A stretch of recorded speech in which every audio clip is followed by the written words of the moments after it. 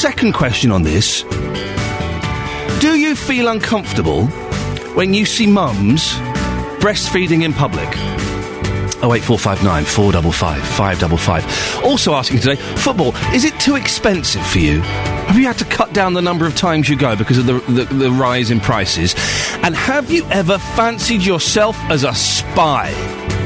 An apprenticeship scheme is being launched at Bletchley Park today. If you want to get in touch, you can tweet us at BBC 3CR or at Iain Lee.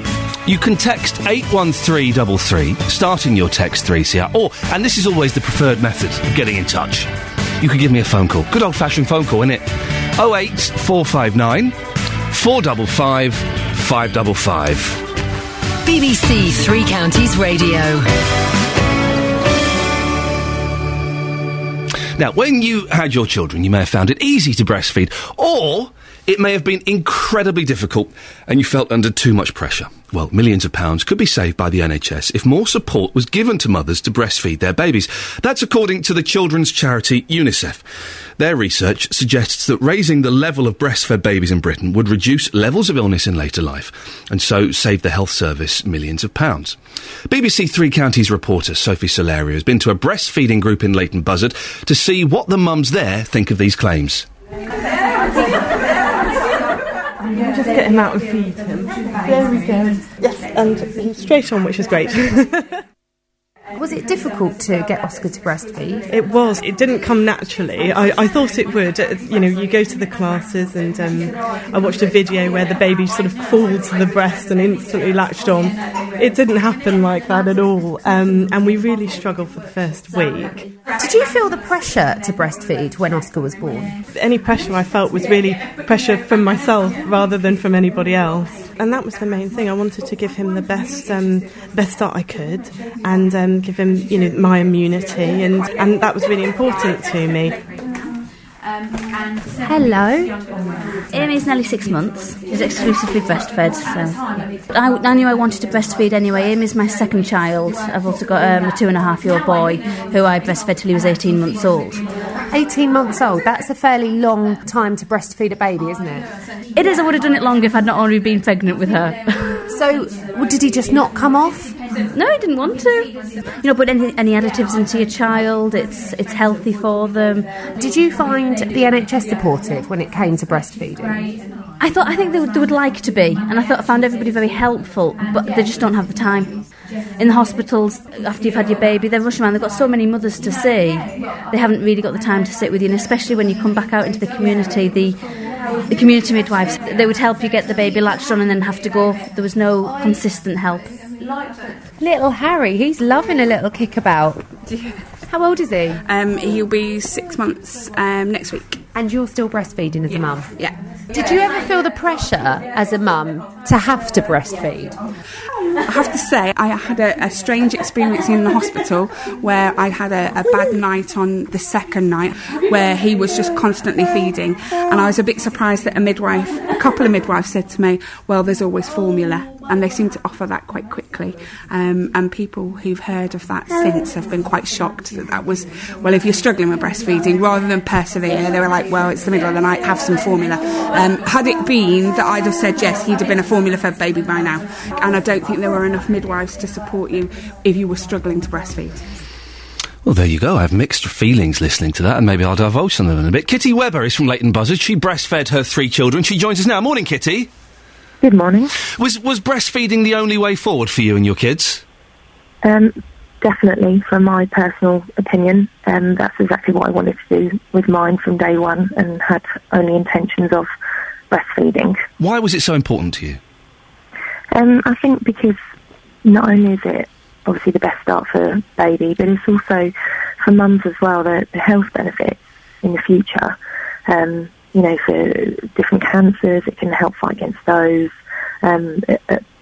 Non-obesity in children as well, and it's just quite keen for me to make sure that I give them the best, and also I look after myself, because I need to be around for quite a few years to look after them. Yes, it turns out they're quite hard work, isn't it? How old are your kids? I've got 5, 3, 2 and 9 months. That's why you're able to talk to us at 6:10 in the morning. You've not slept. Exactly. I think you heard the audio we just played there. One lady practically passed a bottle by the midwife after a bad night's sleep. Have you heard of that happening before? I have, and unfortunately, I also too trained as a peer support worker. I'm not currently working for them voluntarily at the moment, but will be looking to go back into it. But with my fourth, I actually, when I went to see the midwife within the 5 days after having her, a midwife explained to me that my baby was losing weight and I needed to top her up. And when I asked her what she meant by top her up, she said, well, perhaps you should give her a bottle just to fill her up, because obviously she's not getting enough food. To my disgust, obviously, as a new mum, you kind of think, oh my goodness, I'm not doing the best I should be for my baby and I can't feed her. And so I kind of came out of there and I rang another midwife and I explained, what had been said, and she was really disappointed that somebody in their team had actually suggested that, because it's not all you needed to look at, which I know as a peer supporter, is I wasn't actually latching her on properly, so she wasn't getting a proper feed. That's why she was losing weight. It was nothing to do with the fact that she wasn't substantial enough fed with my milk. It's because she wasn't getting the right feed, how she was latched on. And obviously, new mums wouldn't know that. There are, and I have encountered them with my first boy, there are the breastfeeding fascists, though, Kitty. My wife struggled with our first boy. He would not latch on. And we had to start off, the only way we could feed him was with a little syringe, and we would alternate and we would feed him with a little syringe. And she went to all kinds of clinics. She spent 4 hours at a breastfeeding expert's house. All the midwives came round. We went and had the underside of his tongue cut a little bit because we were told he was tongue-tied. Turns out he wasn't, but we had that cut. Yeah. We did everything. And I think it was about 3 months later, a midwife said, well, why don't you put him on the bottle? And no one had suggested that to us before. And we didn't know that you could just put them on the bottle. And that would have saved my wife feeling so rotten, all of the effort we were putting in, and would have been better for the boy. Everyone's entitled to their own point of view, and everyone's entitled to feed their baby how they wish to feed their baby. Likewise, everyone will bring their children up how they want to bring them up. From my point of view, I've worked with some women that found it really hard to breastfeed, and persistence has paid off with some of those. It doesn't always pay off, does it? It hasn't. No, some of those it hasn't worked with, and there is a really small percentage of women that actually cannot breastfeed, and I think it's only around about 2%, and most of those are because of medical reasons. But also sometimes the babies just won't do it. The babies just won't take it. There's this kind of myth that all babies will take to the breast, and they don't all take to the breast. From my point of view as a mum, I have been able to feed all 4 of my children. I have experienced difficulties, but I've kind of made sure that, from my point of view, because I was so strong about wanting to breastfeed, that was what I was going to do, and I was going to make sure that I did that. Yes, I've had sleepless nights. Yes, I've had screaming babies. But it's paid off in the end for me. I suggest you've been very lucky and well done, but not all babies, I think, will go for the breast, and I think that there is a lot of pressure on some women to do that. Kitty Webber, thank you very much. She's from Leighton Buzzard. She's fed her children via the breast. Later on in the programme, we'll be speaking to the National Childbirth Trust and Zoe Williams, the Guardian columnist, who thinks that the UNICEF report is over the top. They'll be speaking together after 7. Did you find, as a mum, a lot of pressure? My wife felt terrible because the first boy just would not take. And she spent, a couple of months trying to get him to take to the breast. 08459 455 555. And are you offended by breastfeeding in public? There's a lot of pressure on mums, I think, to breastfeed, and maybe too much. And yes, of course, generally, feeding via the breast, it's generally the best thing to do. It's not for everyone. And if your kid won't take to the breast, then there's no harm in feeding from the bottle, is there? So it's Kitty there, who seemed to kind of suggest that if you try hard enough, every baby will. It's not true. It's not true. 08459 455 555. I'd love to hear if you struggled with breastfeeding or if you found it a piece of cake, and if you see someone using a bottle, then shame on them. Also, can we find the oldest child that breastfeeds? We heard in that report from Sophie about 10 minutes ago, 18-month-old. That makes me slightly uncomfortable. I've heard of children as old as 3 breastfeeding. No. Oh no, that's wrong. We're living in the 21st century. Someone from not only another country, another continent, has contacted the show. Ian, just wanted to say good morning this late evening from Winnipeg, Manitoba, Canada. That's like the second America. Oh, no, hang on a second. They don't like that, do they? It's always special when I'm able to listen to the local BBC from my birthplace in Luton. Have a great morning. You've been there too long, Gurdeep. Have a great morning to all my fellow Lutonians. How cool is that? Someone's listening. Do they not have decent radio in Canada, Gurdeep? Why on earth would you listen to this tosh over there, for goodness sakes? But thank you very much. It's appreciated. If you want to send an email from around the world, 3cr@bbc.co.uk. Here's them Bee Gees, isn't it? It's the Bee Gees, staying alive.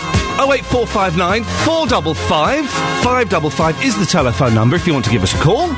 Or you can text 81333, starting your text 3CR. Plenty coming up on the show. Thank you, Phil. Now, you may find it's just too expensive to go to the football. As you know, I've never been to a football match. I'm going to go with Justin Dealey at some point. I'm hoping we get free tickets, what with us being celebrities. I'm joking. But it does seem quite expensive. The average cost of the cheapest adult ticket in the top 4 divisions has risen by more than 11%. That's according to figures compiled by BBC Sport. In the 3 counties, the picture is slightly different, though. The most expensive ticket to see the MK Dons has gone down by £3. The cheapest ticket at Wickham went up by £2, but the cost of a cup of tea has gone down by 50p. That's a bargain. At Watford, tickets are the same price as last year. £26 for the cheapest, £31 for the most expensive. It still sounds very expensive to me.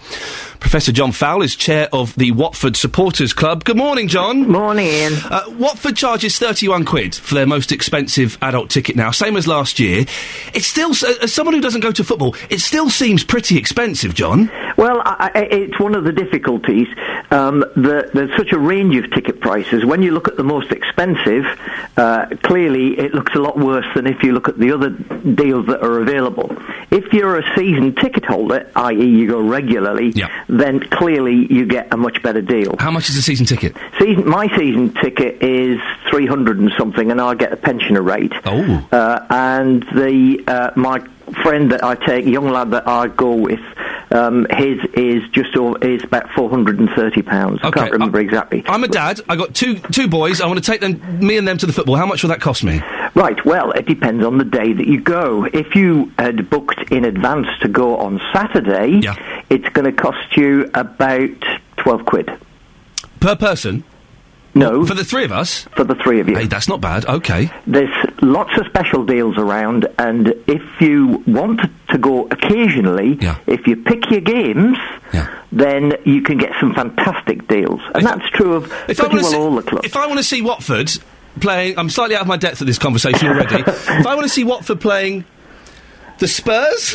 No, if I want to see Watford playing a decent team... If you're going to see the Spurs, as they played last year in the Cup, you're going to have to pay the premium rate, because... And what's that? That would be at around about £26. Okay. So that's for you, and then you've got the prices for the children, but they're still not £26. Okay. There's quite a big reduction on them. Yeah. And the reason for that is that there's an awful lot of people want to go and see them play the Spurs. Of course. So it's same as if you go to a show. Yeah. If you go to a show and you want to go and see, or a gig, and you want to see the top bands or the top stars, you're going to pay more for it. I'm seeing Jennifer Lopez on Monday evening. I paid a blooming fortune for it. I'll bet you did. Present for my wife. You would have got quite a few football matches out of that. But it's different. You choose your entertainment. Yeah. But John, are people being priced out? Because football, for a long time, was seen as the working man's game. And I would imagine the working man can't afford to go as often as they'd like to.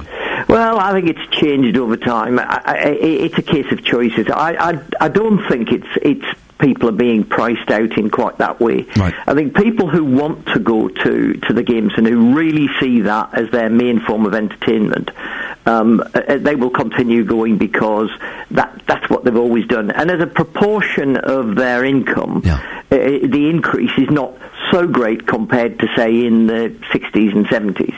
Right. But the key is that you're going every other week. And some people, of course, the really keen people, go home and away. And that's really going to cost because you've got travel as well. But if you're going every other week, clearly that is a much bigger commitment because you don't go to the theatre every week. John, the biggest scandal. I took my mum to the theatre last week. That was that was a lot of money. The biggest scandal in Watford, though, John. Come on, a cup of tea has gone up by 30 pence. Well, disgusting. I have to say that I think some of the food prices and drink prices are very good, and some of them are not so good. So it's very, it's like all of these things. It's the devil and the tailor. Here it's high, here it's low, and so on. So I think you've got to be a little bit careful. I do think that the clubs have to look very, very carefully. Now, Watford, for example, have sold the franchise for the catering in the ground. And I can understand why they've done that. They say this is not, our business is football, it's not doing catering and so on. But there are pros and cons to these, and some clubs actually give, you get really good deals on the catering, and some of the smaller clubs, particularly in the lower divisions, where supporters trusts and supporters clubs actually do provide volunteers for doing the catering. To keep the prices down. John, we've got to move on. Professor John Fowle, thank you. As long as you can still get a cheap pie and a cup of Bovril, that's all I know about football. The production team next door are laughing at my complete lack of knowledge of soccer. 08459 455 555. Have you been priced out of football?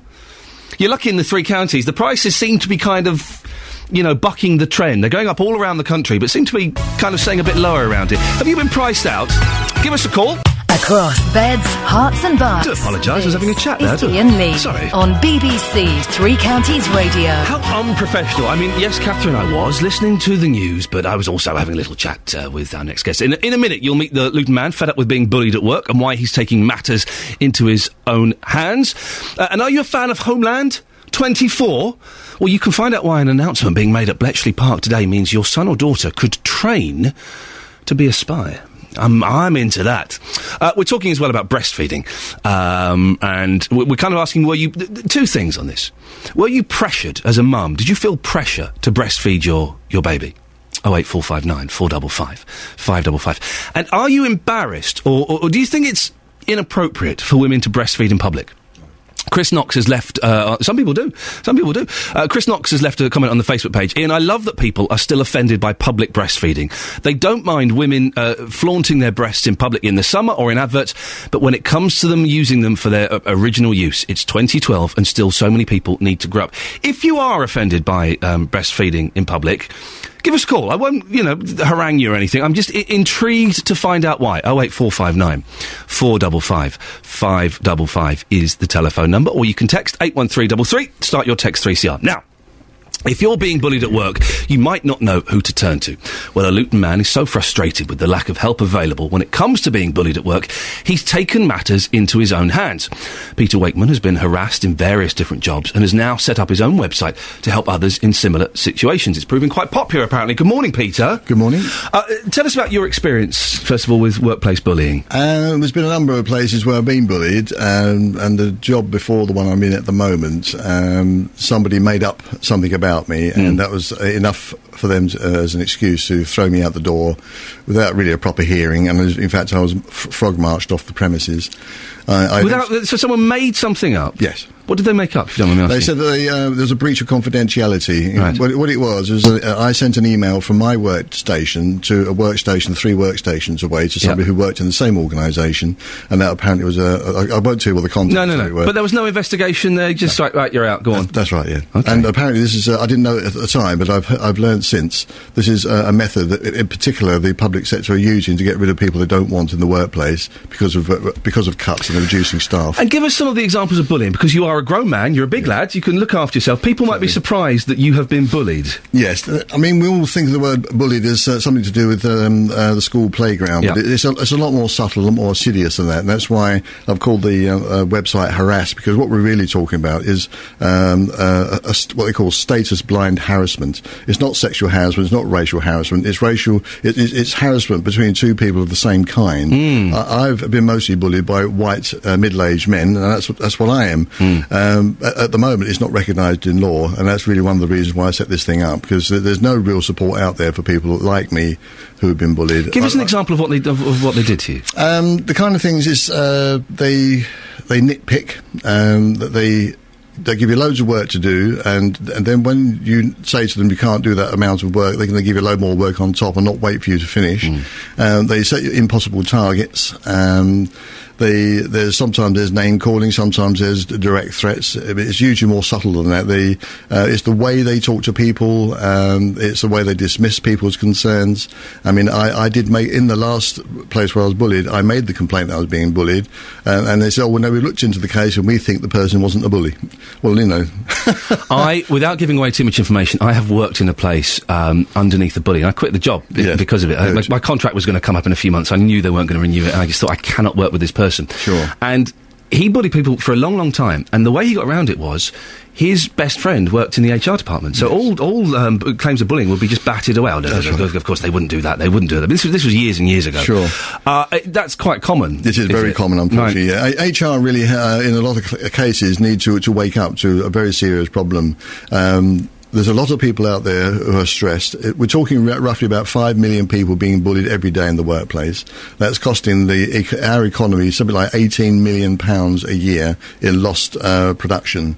Right. And, you know, if something doesn't... I mean, we talk about recession and cuts and all the rest of it. It's in a way, it's inefficiency. If you don't have staff working to an optimum level, you're wasting money. If they're having time off because they're sick, you're wasting more money. So if people wonder where all their money's going in the economy, they've got a pretty good idea. Can I ask you a personal question, Peter? Yes. You were bullied in 6 different jobs. Yes, at least. Are you sure it's not something to do with you? You sure this wasn't your fault? No, because I've been working in temp jobs, right. And a lot of the jobs there's total absence of bullying. Right. In fact, in one job it was full of elderly women, and they kept buying me, making me lots of cakes and biscuits. So it's not always bad. You set up a helpline in 1996. Yes. That's right. Yeah, it's called Harassment at Work. And how successful was that? Very. In fact, it was too successful because I got burnout in the end. I got so many phone calls, and they were literally from all over the country, not just around here in the Bedfordshire area. And some of the calls were horrendous. There was one gentleman who rang up, and he said an hour before he rang me, he tried to commit suicide. So we are talking about something that's very, very serious. We have a rising problem in this country of suicides in the workplace due to stress caused by bullying. I find that incredible. I know. Isn't that that's the saddest thing? Yes.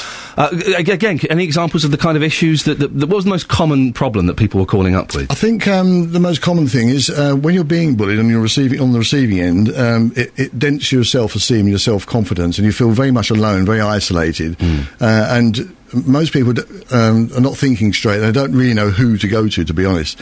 I mean, a gentleman emailed me yesterday, and I suggested he went to the CAB, the Law Centre, Luton Rights, and also ACAS.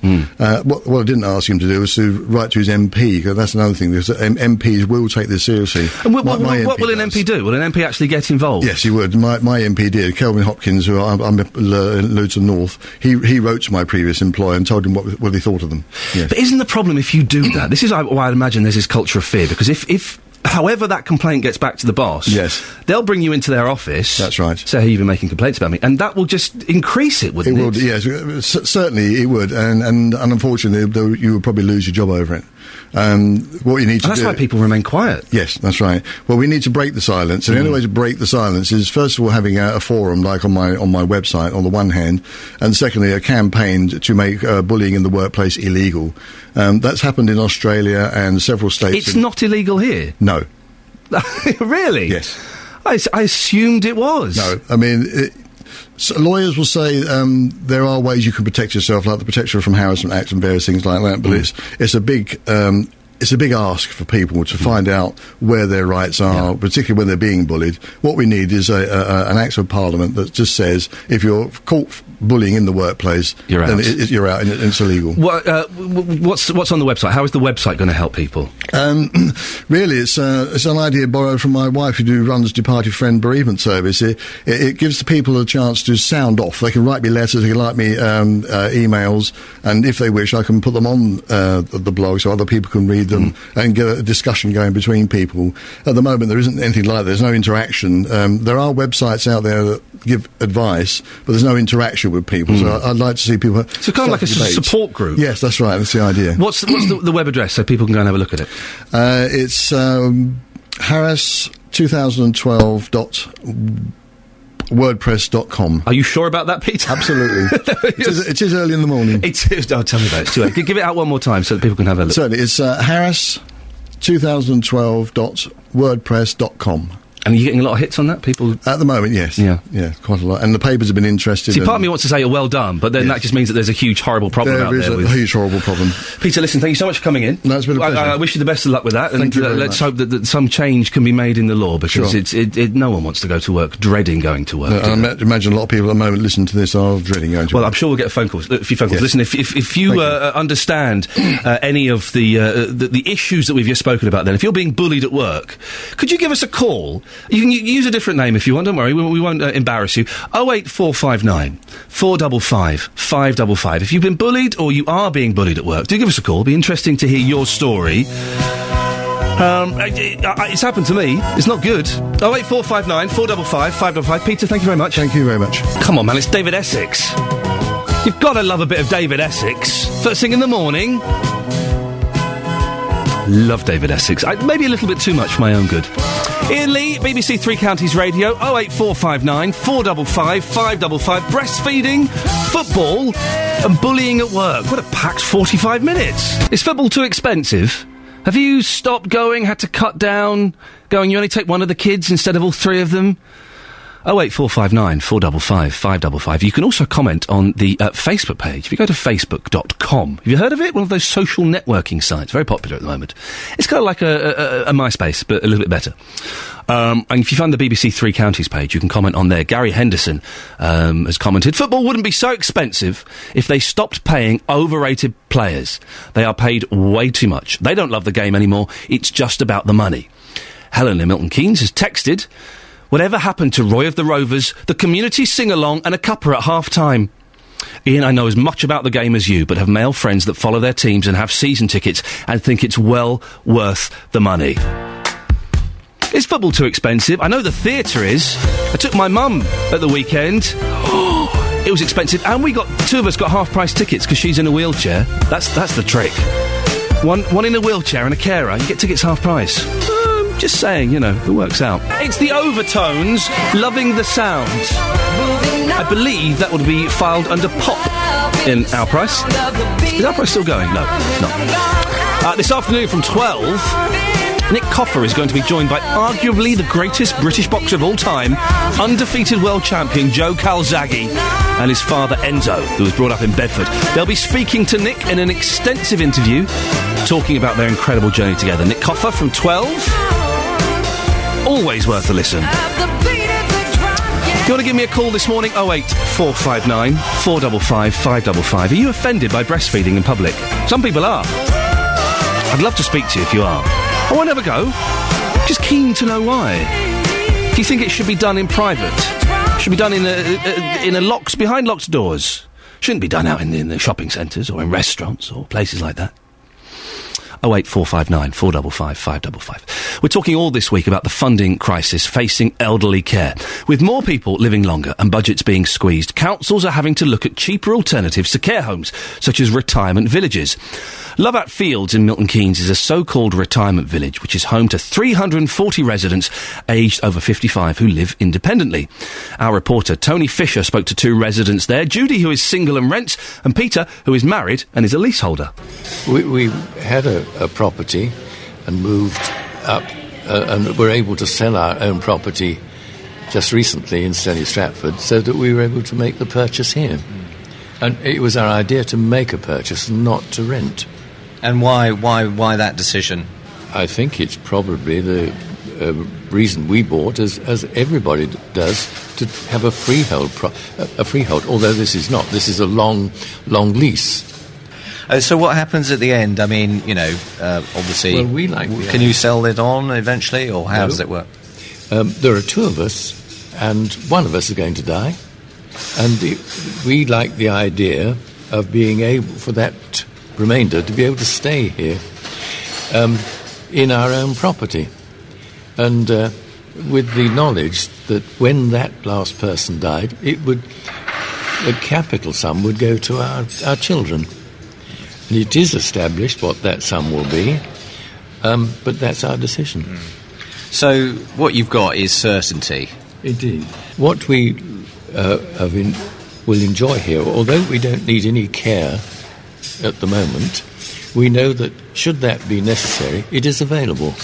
And that is important to us. In our weekly charge, which we all, every resident here, I believe, pays, in that is an element of care, which we don't require at the moment, but we'll be pleased when it's available.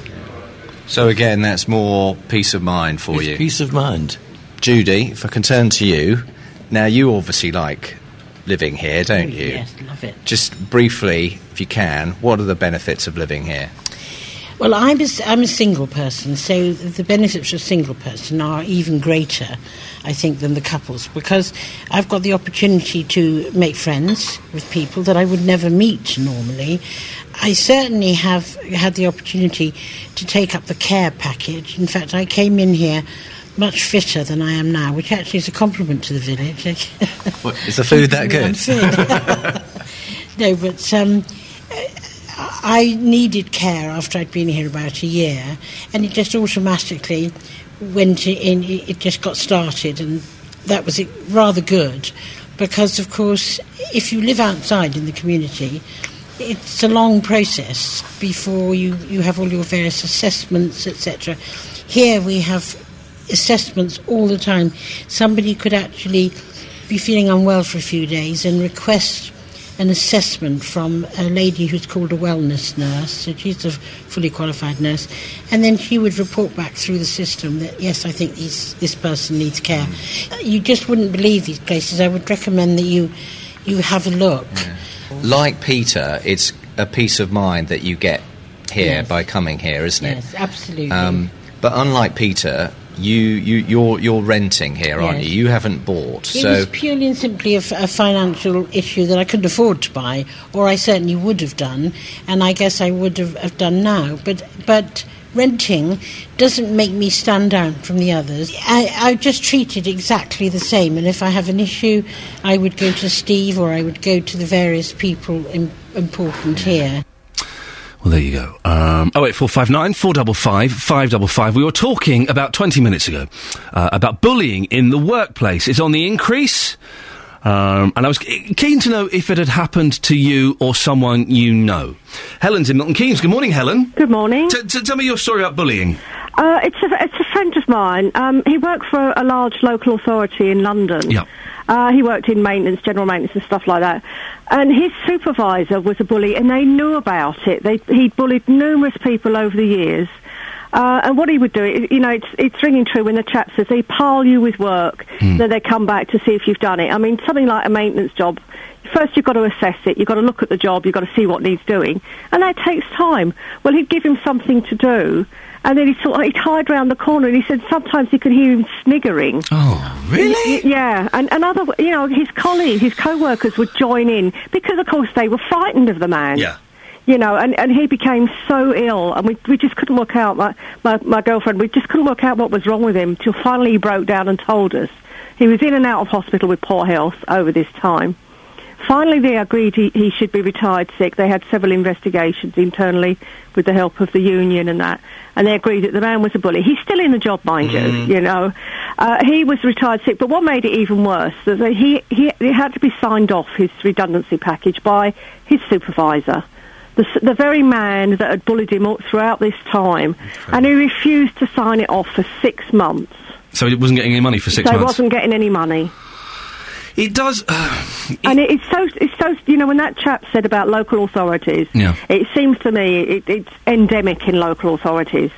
Whether it's just the way that the management system is made up, and it does seem incredible, and you wonder what is lacking from these people's lives that they feel the need to belittle and make other people's lives so miserable. They're such sad people when it comes right down to it. I mean, and what's even worse is that other people go along with it because they're frightened. They're scared, of course. And your friend didn't say anything. How long did your friend keep quiet about this? He kept quiet with it for about 3 years. Oh dear. And he was getting worse, and we just couldn't understand. Because, he's, from Glasgow, he was a, very ebullient chap, very assertive and that. And he just got quieter and quieter. How is he now? Is he all right? He's a lot better. He's got another job, and, he's really happy. Well, there we go. The story has a happy ending. Helen from Milton Keynes, thank you very much. If you've got a story about being bullied at work, 08459 455 555. If it's happening to you now, you can call up, you can use a different name if you'd rather. But I'm keen to hear about this. It seems like it's an ongoing and indeed a growing problem.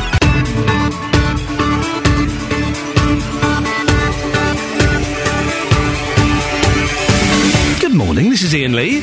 You're listening to BBC Three Counties Radio. And as always, it's a packed show. Lots coming up that I'd like to get your opinion on. I'll give out the contact details in a minute, but in the next hour, breastfeeding could save the NHS millions. Did you feel under too much pressure to breastfeed? And does it offend you if women breastfeed in public? 08459 455 555. Why your son or daughter, or even you, could train to be a spy. You can email 3cr@bbc.co.uk. And is it becoming too expensive to go to the football in the three counties? Maybe you don't go every week, you go every other week, or you don't take all of the kids. You can text 81333, starting your text 3CR, or give me a call, 08459 455 555. BBC Three Counties Radio. Now, when you had your kids, you may have found it quite easy to breastfeed, or it might have been really difficult and you felt under too much pressure. Maybe you felt like a bad mum because it wasn't happening. Well, millions of pounds could be saved by the NHS if more support was given to mothers to breastfeed their babies. That's according to the children's charity UNICEF. Their research suggests that raising the level of breastfed babies in Britain would reduce levels of illness in later life and therefore save the health service money. Rosie Dodds is Senior Policy Advisor for the National Childbirth Trust, and she joins me now. Morning, Rosie. Good morning. Also on the other line, we've got Zoe Williams, who is the Guardian columnist and author of What Not to Expect When You're Expecting. Morning, Zoe. Morning. Rosie, we'll start with you. This report from the National Childbirth Trust, you've been involved in it, is making some bold claims on the amount of money that could be saved. Over £40 million, really? Yes, it depends, obviously, how many women are breastfed.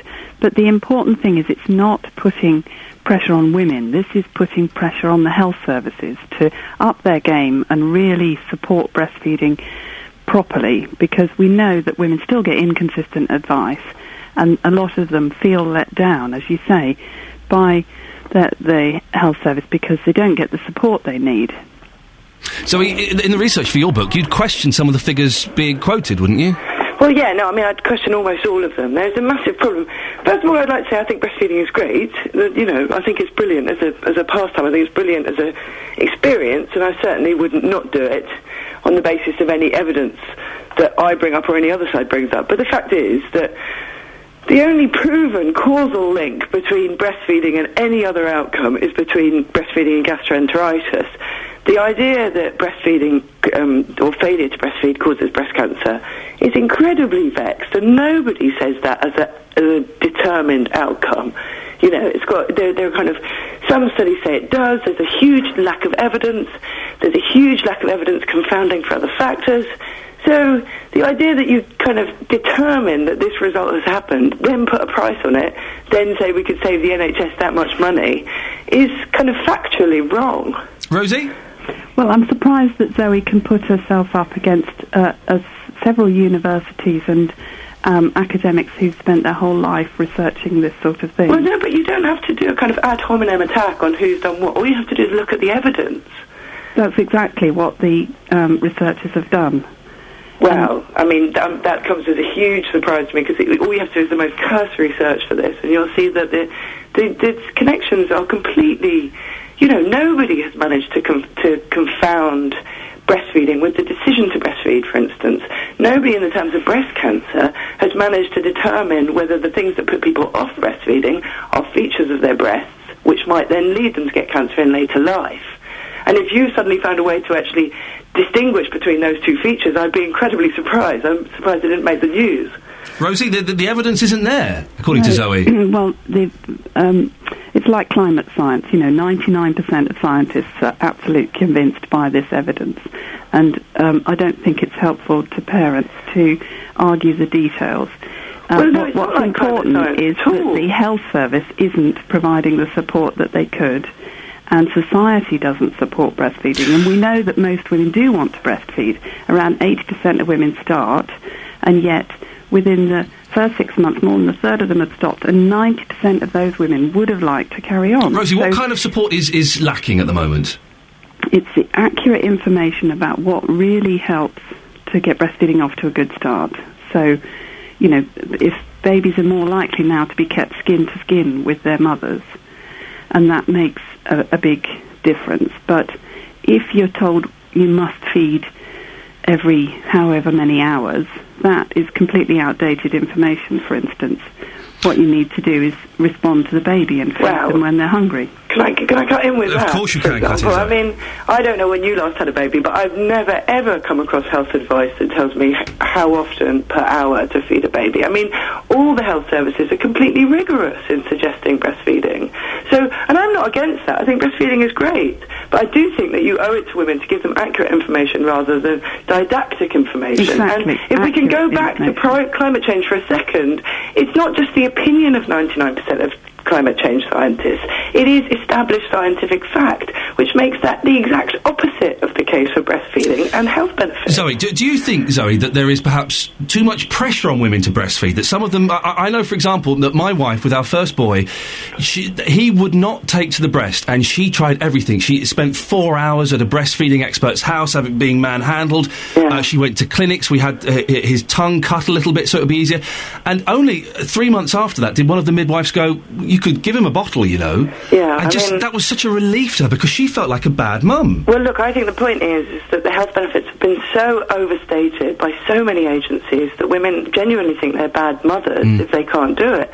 And actually, you're not a bad mother if you don't breastfeed. It's a personal choice. Absolutely. And whatever improves the relationship between you and your baby, that's what you should do. Rosie, it's a personal choice. No, I absolutely agree. It's a personal choice. No one should pressure women to breastfeed. They should get support with whatever their choice is. But what we know is that across the world, 99% of women or more can breastfeed. And so it's not that women can't, it's that they're not getting the information that they need right at the beginning. But sometimes the babies won't take to the breast, will they? Everyone says, it's a natural thing, and with the second boy it was. Within minutes he was there. The first one just wouldn't do it.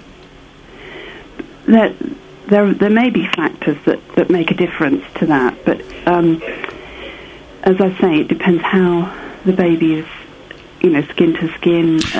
Rosie, we did all that, and we did that, and we've all seen the videos in the NCT classes of the baby kind of nuzzling his way up to the breast and just going for it. And the first boy just would not do it, and none of the midwives, none of the healthcare workers, the experts could get him to do it. So some babies just don't want to. But they are hungry, as you say, he took to the bottle. Yeah, but look, I mean, the fact is, and midwives would admit this privately, breastfeeding is not a perfect solution. Not all babies manage it, and in the olden days when bottles didn't exist, a lot of babies died. So, we've got to be realistic. If it's not working out, then it's not working out. Rosie, do you not think that there is maybe too much pressure on mums to breastfeed? I absolutely agree. There shouldn't be any pressure. Yeah. There's enough guilt about parenting around without anyone else adding to it. Well, then if we can return to the study, telling mothers that they're costing the NHS X number of millions of pounds by not doing it, don't you think that pressurizes them? It's not about telling mothers what to do at all. It's about encouraging and informing the health service and other government services that they should provide support, because that isn't happening across the board. Well, to be honest, I'd be incredibly surprised if I came across an NHS trust that didn't already have a breastfeeding policy, and a very pro-breastfeeding policy. Is it not the case, Rosie? Well, again, maybe we were just lucky in the hospital where we had our boys, but we were given leaflets, we were given phone numbers, we were given addresses of support groups to go to for breastfeeding. Does that not happen all the time? No, it's not universal, but I mean, it's really good that there is that support there. But, you know, the debate that you were talking about earlier, for instance, breastfeeding in public places, you know, should that still be an issue in this country? Because we've got a law that tells women that they're entitled to breastfeed without being discriminated against, and yet they're still not confident about going out. So have you come across the whinges about breastfeeding outside? Well, I mean, nobody's ever looked at me askance, but then I do live in London, so... Anything goes in there. Listen, we have to move on. Rosie Dodds, the Senior Policy Advisor for the National Childbirth Trust, and Zoe Williams, who's a Guardian columnist and author of What Not to Expect When You're Expecting.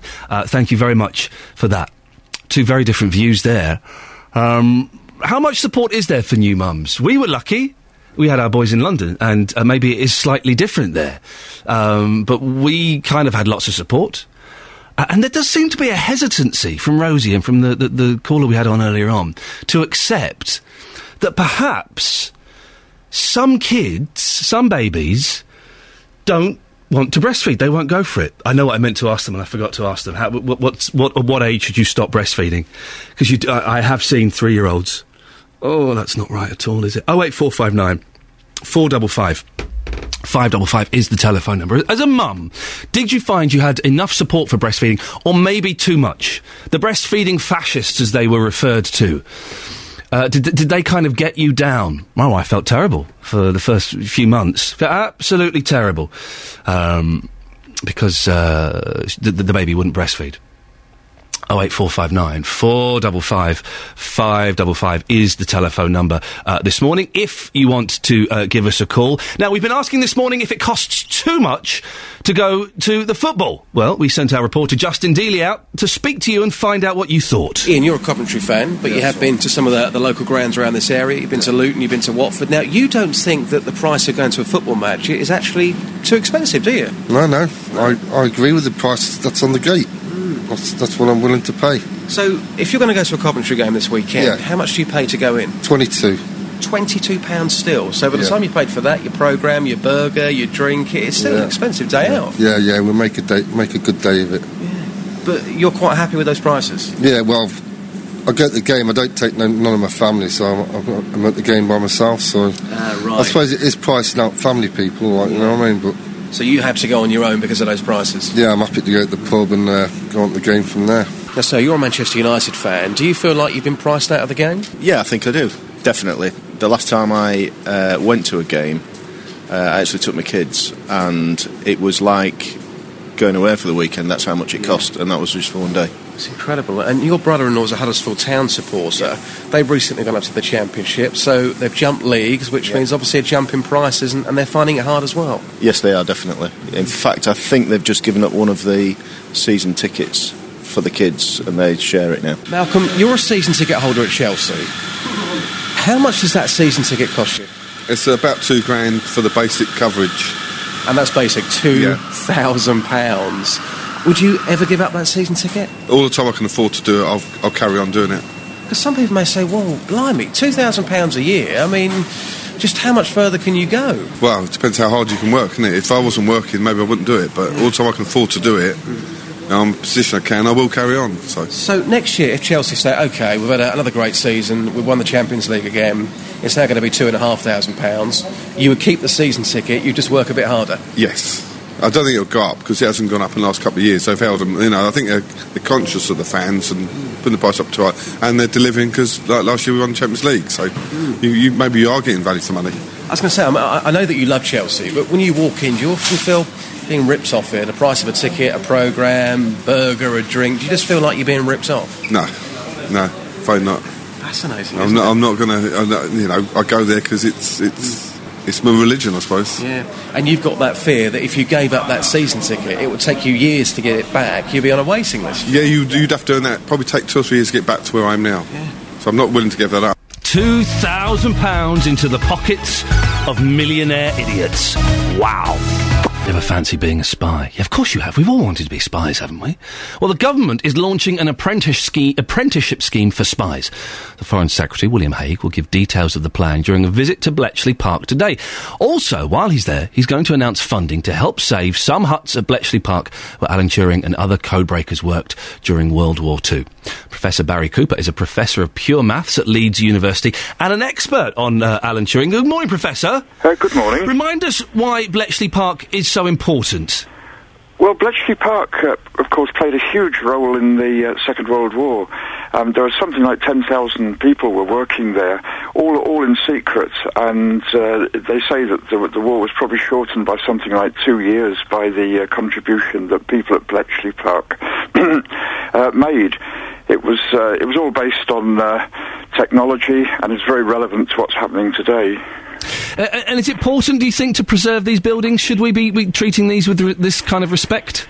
Well, yeah, I think this heritage is kind of it is a remarkable story, and it's very interesting to people today, and it does relate very much to the kind of world that we live in now. In fact, Bletchley Park played a big role in the creation of the cyber world that we now live in. Well, the Foreign Secretary, William Hague, is going to announce today the need for modern-day code breakers and a new cyber apprentice scheme. Is it something that we still need in 2012? Well, I do think so. I think it is a technological world that we live in, and there are many dimensions to the kind of competitive role that we need to fulfil nowadays. There's the technology and the cyber dimension is really important, as the news daily tells us. What would a modern day code breaker have to do you think? Well, I think they need to be able to think. They need to be able to deal with the technology, and they need to think out of the box in a sense. Right. They need to be ready to deal with unexpected circumstances. Professor, you've just described me. You've described me. I could do this. Great. Would I need any special training? I mean, I can do Facebook and set a video. I'm waiting to hear what the government's actually going to say. I think that there is the training and the sort of knowledge base that we're building is going to be tremendously important. I'm really interested to hear the details. I'm going down to Bletchley Park later today. Oh, fantastic to hear this speak. OK, Professor Barry Cooper, thank you very much. Professor of Pure Maths at Leeds University and an expert on Alan Turing. He described me. Yes, I can set a video recorder, and I'm wise enough to set it a couple of minutes before the programme starts, just in case the clock isn't accurate. Yeah, I can do that. I can work some of the features on my iPhone 5. I can't send a picture message yet. They've not set that up. They've not set that up for me. Imagine that. I spent all this money on a blooming phone, and it can't do something as simple as send a picture message. Rant over. Facebook. You can go to facebook.com, find the BBC Three Counties page, and you can leave comments there. Fifi has commented, got kicked out of a fast food restaurant for feeding my baby, even though I asked permission before I ordered. Mind you, it was 16 years ago. I think you could still get kicked out of some places today, Fifi. And you could still get dirty looks. There are people that disapprove of it. And it's generally older women. It's not the men. The men kind of don't have a problem with it, I think. I could be wrong. But it's generally the women who are a little bit down on breastfeeding in public.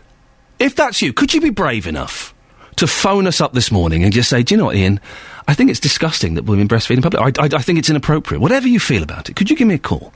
08459 455 555. Ree has texted about breastfeeding. 81333, starting her text 3CR. I totally agree with what you said about your wife trying to breastfeed your son. The first one wouldn't take, and she felt awful. Ree continues, I have 4 boys.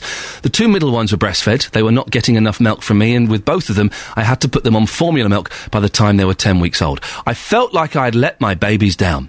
The health visitor, no help at all. She made me feel even worse about it. She was telling me about mums that can feed their babies for a couple of years. I didn't need to hear that. Thank you, Ree. We're trying to find the oldest baby that's been breastfed. I say baby. You sometimes hear of toddlers being breastfed. I think once teeth are involved, that's kind of nature's sign to say, maybe you should slow down a little bit on the breastfeeding and start introducing the bottle.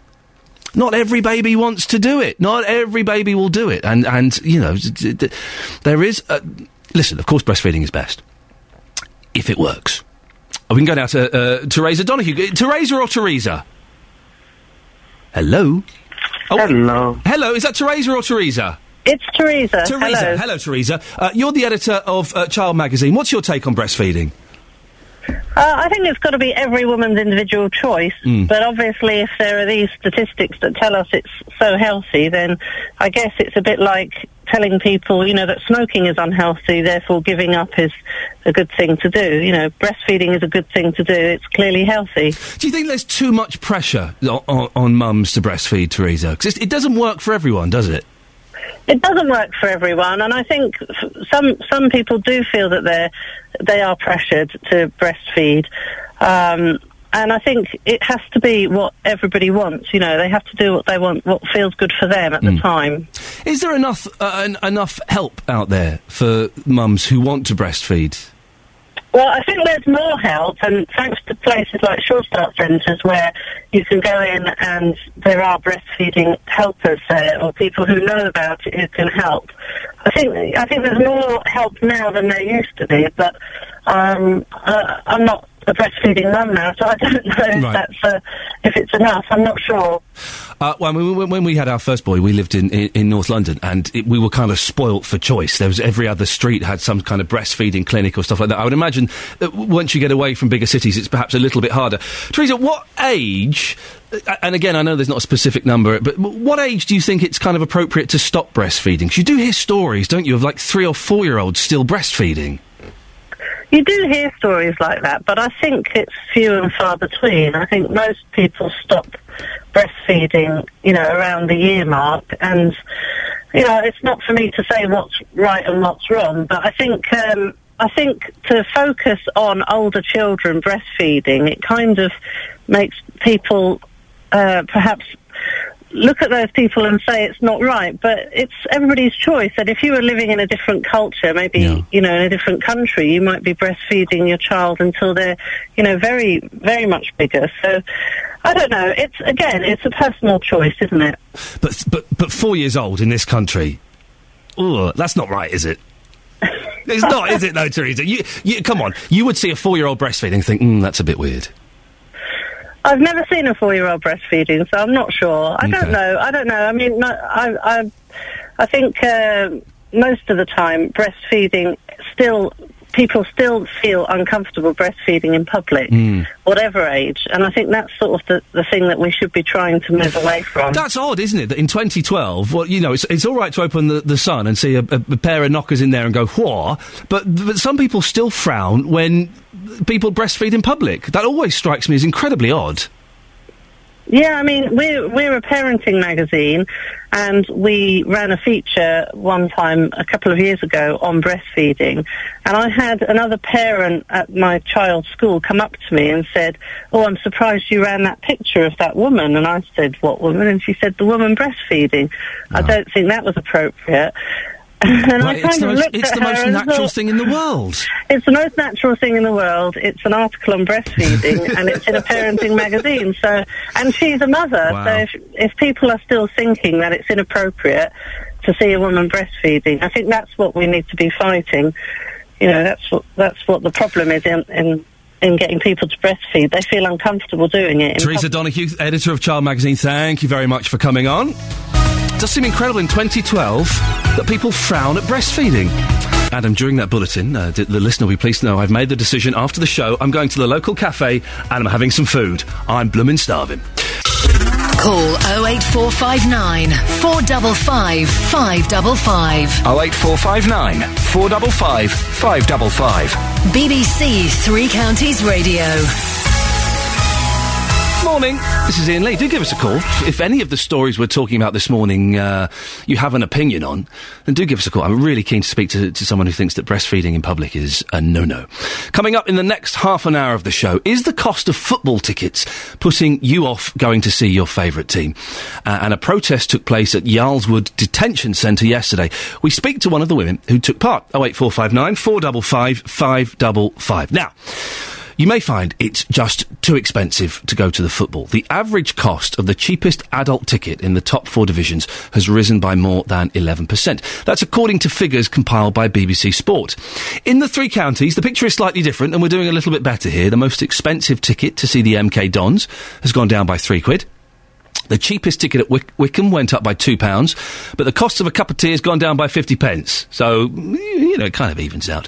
And at Watford, tickets are the same price as last year. £26 for the cheapest, £31 for the most expensive. Andrew Cullen is the Executive Director of MK Dons. Morning, Andrew. Morning, Ian. The most expensive... You're bucking the trend. The most expensive ticket at MK Dons has decreased from £25. Why? And how? Well, we conducted a review into our pricing last season, and we do a lot of consultation with supporters. We have a supporters working group that looks at pricing with us. And one of the things that we were discovering is that because we had so many grades of games where prices changed, we had 5 areas in the stadium where you paid one price and then another price, and then it went up accordingly as to where your situation was in the stadium, your location, that it was all a bit too confusing. So we came up with a strategy that was basically to say, well, football's a simple game, and so are our prices. And what we've done is we've sort of put the 4 areas of the ground all at one price, and if you want to sit in the premium seats, you simply pay a £3 upgrade. So rather like an airline or a hotel or something like that, you know exactly what you're going to pay for each game, and then you pay the premium on top if you want to sit in the upgraded seats. So effectively, we've frozen the prices, reduced them in some areas, particularly in the premium areas, and the results have been quite astonishing. So the cheaper seats haven't gone up in price, they've stayed the same? They stayed the same. We run 21 games where if you buy a casual ticket, you pay £20, the same as last season. We run 2 family days at MK Dons in the season, one in September and one in March, and that's a £10 for an adult and £1 for under 18s. So yes, we've frozen our prices, and in some areas we actually reduced them. And have you noticed? I mean, it's a big stadium you've got there. Have you noticed that by lowering the prices, more people are coming? Well, as I said, the results are quite astonishing because our season ticket base this season, we also, what I should say in terms of affordability of football for supporters, we run a 12-month interest-free payment scheme. So we have 70% of our season ticket holders pay for their prices that way. So you instead of paying £300 for your season ticket, you pay £25 a month. And the other thing we've done with under 18s is we've reduced the price to £24 for a season ticket in our family area and £48 elsewhere. So £2 a month or £4 a month, because families aren't buying... It's £24 for an under 18 for the whole year? Absolutely, wow. Absolutely. We had someone who's a Chelsea fan. He's paying £2,000. Well, for us, we recognise that families are buying tickets together. There's a squeeze on household budgets, and therefore by paying monthly, you make the product more affordable for supporters to come and watch. So our under 18s have gone up by 30% this season, which is astonishing. Our season ticket base has gone up by 10% from 5,007 to 5,000, just over 5,500, and our attendances for the first 6 games are up by 8%. Wow. Now, one of the interesting things is that the East Premium area, which is our premium seats, where we've offered the upgrade and reduced the price by £2, is actually up by 40%. So people are actually deciding, well, we'll pay a little bit more, have some seats on the halfway line, which shows that that strategy, I think, simplifying it has worked. Would you say, Andrew, or maybe you don't have the figures, that you are, as a result of lowering the prices, you're actually making more money, if that makes sense? Sadly, that's not the case. The volumes are up by 10%. Yes, we are a little bit up on last year, but only marginally. But what's important is that we bring people into the stadium. We're still very much a young and new football club, and I think it's not just about price as well. When people come, they demand more. We have to raise the bar in terms of the service that we offer, in terms of the welcome to the ground. We're very fortunate in that we have a new stadium. Every seat is padded, extra leg room, and we have a real family feel to the occasion when people come here, and that's something we have to keep working at. We have to keep consulting with supporters so that we do improve, so that price doesn't just become the sole determinant when people come to watch their football. How much is a hot pie and a cup of Bovril? Well, the cup of tea is £1.80, the same as last year, but we have increased the size by from a 10-ounce cup to a 12-ounce cup. Oh, you're good, Andrew. So that's gone up, but our supplier sort of discontinued the smaller size, so we've absorbed that particular increase. Our pies are the same at £3. Well, what do you make of some of the Premier clubs? It charge like £60 a ticket. Yeah, I think. You look at it. We're offering League One football. We're about. They're in the situation of the Premier League clubs where they are filling their stadiums week in, week out. So they can get away with it. They can get away with it. Yeah, there's a demand for the product, which currently they can satisfy. But I think the big issue facing football is, can you continue that? And for us, it's still about going out to people in Milton Keynes and beyond, in Leighton Buzzard, Buckingham, and all the surrounding areas, and encouraging people and families to come and watch their football at the price they can afford. We'd be absolutely crazy if we went into that particular market. Andrew, listen, good for you. Well done, and congratulations on making the bold step of lowering the prices to get more people in. Thank you very much. Andrew Cullen, Executive Director of the MK Dons. It's bucking the trend. The rest of the country, ticket prices up by an average of 11%. And they're lowering the prices to get more people in. That makes perfect sense to me. Football, it hasn't been for a long time, is it? But football used to be the working man's game. It's not now, is it? If you want to go and see Man U or Liverpool or Chelsea, you need to spend a fortune, don't you? £60 a ticket. Are you finding that football is too expensive? Are you cutting down the number of times you go? Or are you a big supporter of Andrew there, the MK Dons, and think this is the way forward? Bring the prices down, get more people in, get kids in. 08459 455 555. Now, we are bouncing around all over the place this morning. I like it when we do that, from football to breasts. When you had your children, you might have found it quite easy to breastfeed, or it might have been quite difficult and you felt under too much pressure. Well, millions of pounds could be saved by the NHS if more support was given to mothers to breastfeed their babies. That's according to the children's charity UNICEF. Their research suggests that raising the level of breastfed babies in Britain would reduce levels of illness in later life and so save the health service money. BBC Three Counties reporter Justin Dealey has been speaking to women in Milton Keynes this morning. You tried to breastfeed yourself, you couldn't, but a very interesting story about your daughter-in-law. Tell us more about that. She'd had my grandson, and for the first couple of days she was breastfeeding quite nicely, felt she was doing okay. Then an expert came out to see her, told her she was doing it all wrong, upset her, and then constantly phoned her because she thought that the baby wasn't feeding enough of her. So it put way too much pressure on her. Absolutely. Almost made her feel like a failure. Yeah, absolutely. Yeah. Yep. So you would agree there is too much pressure on women to breastfeed then, clearly? For her there was, yeah. Yeah. And she was told when she was pregnant, the midwives were like, breast is best. Basically told her that if she wasn't breastfeeding, she was poisoning her baby. Really? That was her exact words to me. Yeah. That she was made to feel that if she didn't breastfeed her baby by giving the formula, she was actually poisoning her baby. But it's a woman's choice. That is disgusting to hear that, isn't it? And it upset her, and we had a couple of days where she was in tears, really upset about it. Yeah, I can totally understand. Just lastly, some people get offended by breastfeeding in public. Do you? No, absolutely not. That's completely natural. Yeah. If you're able to breastfeed, brilliant. But if you can't, you can't. You shouldn't be pressuring into doing it. I do love sensitive Justin. He's good. Justin, I think, is a great asset to this show, and it's brilliant to have him on. If you're offended by breastfeeding in public, do give us a call.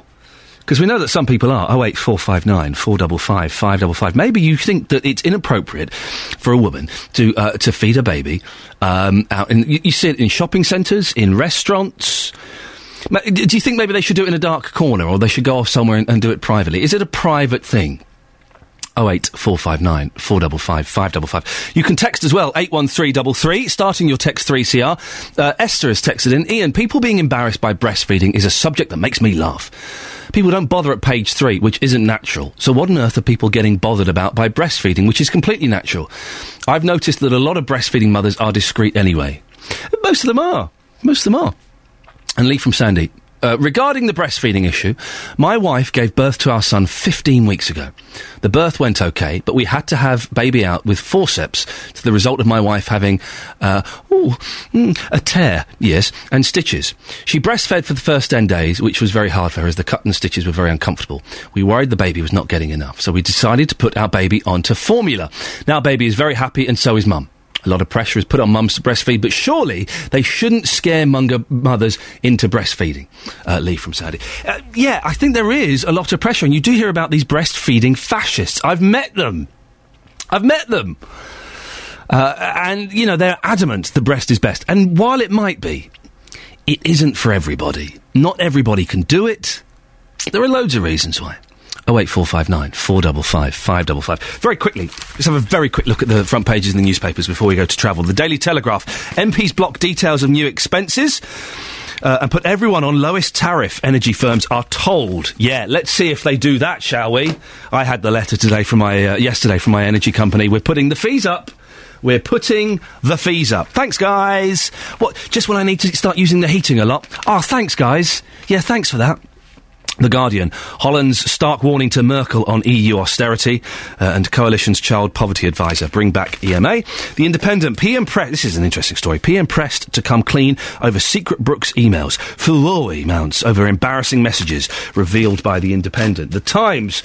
Households to be put on cheapest energy tariff. I'll believe it when I see it. They'll find another way to get your money. Express. Statins / cancer risk. Daily Mail. Terror of blind man tasered by police. A blind guy, 61. The police thought he had a samurai sword. It was his white stick. They tasered him. Daily Mirror. Brit police dig for Ben tomorrow. Squad arriving cost to hunt for boy who vanished 21 years ago.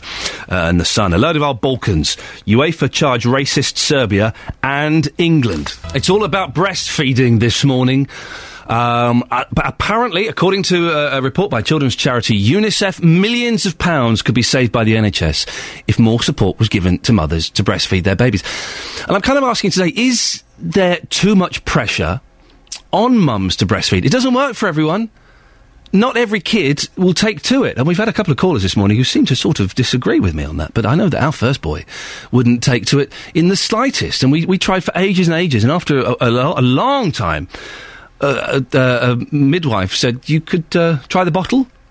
Sorry? We can do that? No one has suggested that we might be able to do that at this age. 08459 455 555. Are you adamant that breastfeeding is best? Is there too much pressure on mums? Or do you think it's wrong for mums to breastfeed in public? Tom's from Potton in Bedford. Good morning, Tom. Hi, good morning. What's your take on all this breastfeeding? Well, all I was calling up for is about the support and things that are offered to breastfeeding women. Yeah. Me and my wife are expecting our first baby in about 2 or 3 weeks' time now. Oh, fantastic. Congratulations. Thank you very much. So, but yeah, we recently went on it's about a 4-week course, not the whole 4 weeks, but about an hour each week on a Monday night. Was this the NCT class? Yes, possibly. Right. It was down at the Peter Pan Community Centre in Bedford. Yep. And what it basically just highlighted all the different benefits of breastfeeding. At no point, was we ever pressurised into it. But what it did, it went through and really sort of gave you all the benefits and things like that, and gave you a lot of time for the women and also the men as well to understand what needs to happen and how to all go on. And it was one of the courses, we were speaking to other women where they've only had sort of half an hour at the most with sort of a midwife or something like that. And you can just see where the struggles might come if they don't have the full support like what we got. Did you have the woolen breasts? We did, yeah. We've all had the woolen breasts. Ones as well. Yeah, so. Yeah. It's an odd thing because this report says that there's not enough support, and I can only speak from my experience. We had probably too much support and too much pressure on us. We had classes, we had groups, we had midwife. We had the support is out there, Tom. It is, yeah. I think people have to find it. Really, it's not easily given to you. I found, like, my wife actually had to go and look online because she was nervous about breastfeeding. She had to go online and find it. It was never actually given to her as an option, this course or anything like that. So, what do you think about breastfeeding in public? Do you think it's a good thing or a bad thing? I think it's a good thing. I can't see anything wrong with it at all, to be honest. I know, it's always struck me, and there is the slightly embarrassing thing, which is my problem, is keep making eye contact. But it does strike me as odd that some people could be offended by what is one of the most natural things in the world. That's it. Bernard mentioned the thing. There's absolutely nothing sexual about it whatsoever. It's a natural thing of feeding the baby, so I can't see how anybody can get offended. One of the downsides of it, Tom, is that it does actually, for a while, I found, and I've spoken to other dads about this, speaking freely, it does kind of remove the sexual quality of your wife's breast. If it kind of I'm trying to speak tactfully. It kind of takes away. You see it as a functional part of the body as opposed to something to get a little bit excited about. Yeah. Tom, you having a boy or a girl? We've got a little boy on the way. And everyone healthy so far? Yeah, everything's going pretty well. Fantastic. Just on the waiting game now for him to arrive. So. And you're going to be there for it, are you? Oh yes, I'll be there. Sir. Tom, enjoy it. It's a miracle. It is a miracle that these things happen, and it's the most exciting thing. He's going to have a baby in 2 weeks. How exciting is that? Sherry Healy is a journalist, mum, and a presenter of the BBC documentary Is Breast Best? She's on the line now. Good morning, Sherry. Good morning, Ian. How are you? Yeah, I'm all right, thank you very much. What were your findings about breastfeeding in your documentary? Well, they definitely were in a line with this report that a lot of women give up breastfeeding before they actually want to. And the problem with that is that a lot of women are, fully up to date and aware of how good it is and how important it is. You hear the message, breast is best. And so when you can't, for whatever reason, as so many women can't, it's just so difficult, then the burden of guilt is great. And that really steals that beginning bit, which, as you just said now, having a baby is just mind-blowing. It is amazing. It's an incredible thing. And it's so sad that so many women have that first period of having a baby kind of taken from them because they feel so guilty, so confused. It's interesting you mentioned that some mums can't start or can't continue, because I've said that to a couple of our guests this morning, and they've all kind of sort of taken a sharp intake of breath, as if to say, well, no, but 99% can. I know that my wife, with our first boy, he wouldn't take to the breast, and we went to the clinics, we had his tongue cut a little bit, we did all of these things. She had hours with midwives and breastfeeding experts, and she felt like she was a bad mum. And it was only literally a few months later, a midwife said, well, you could try a bottle. And no one, up until that point, had said that we could use a bottle at that age. So we hadn't. It's like the devil's work. Yeah, the devil, yes, totally. For some women, it's such a distressing time. The baby's crying, you're crying, and actually that can relieve the mother and the baby for a moment. And at that point, you could maybe start to, support one. I know you were talking about support that it is out there.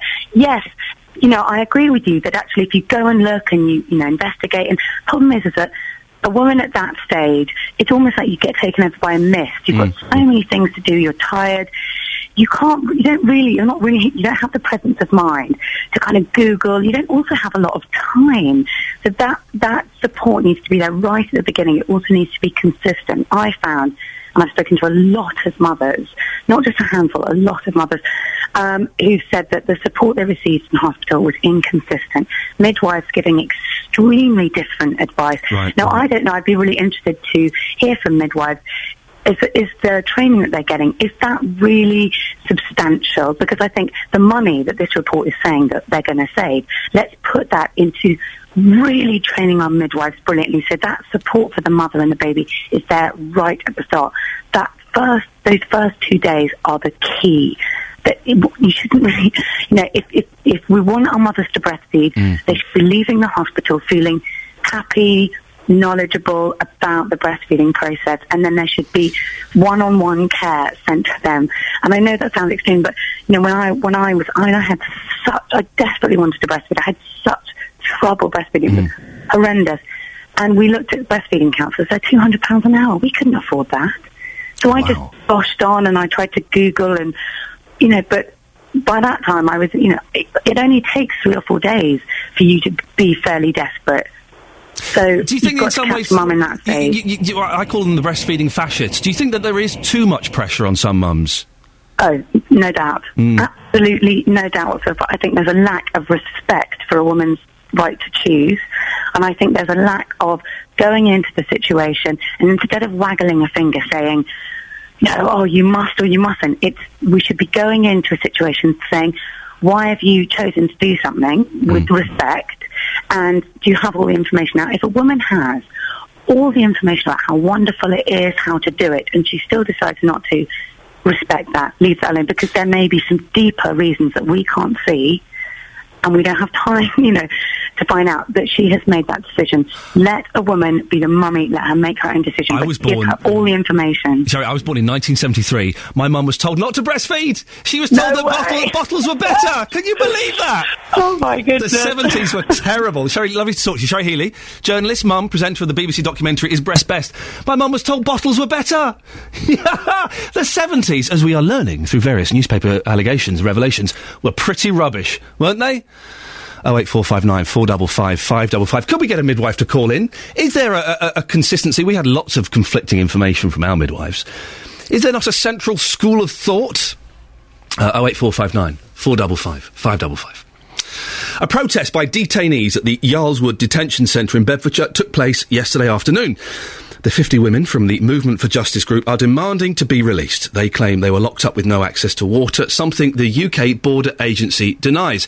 Aderonke is one of those who took part. Good morning, Aderonke. Good morning. What were you hoping to achieve by this protest?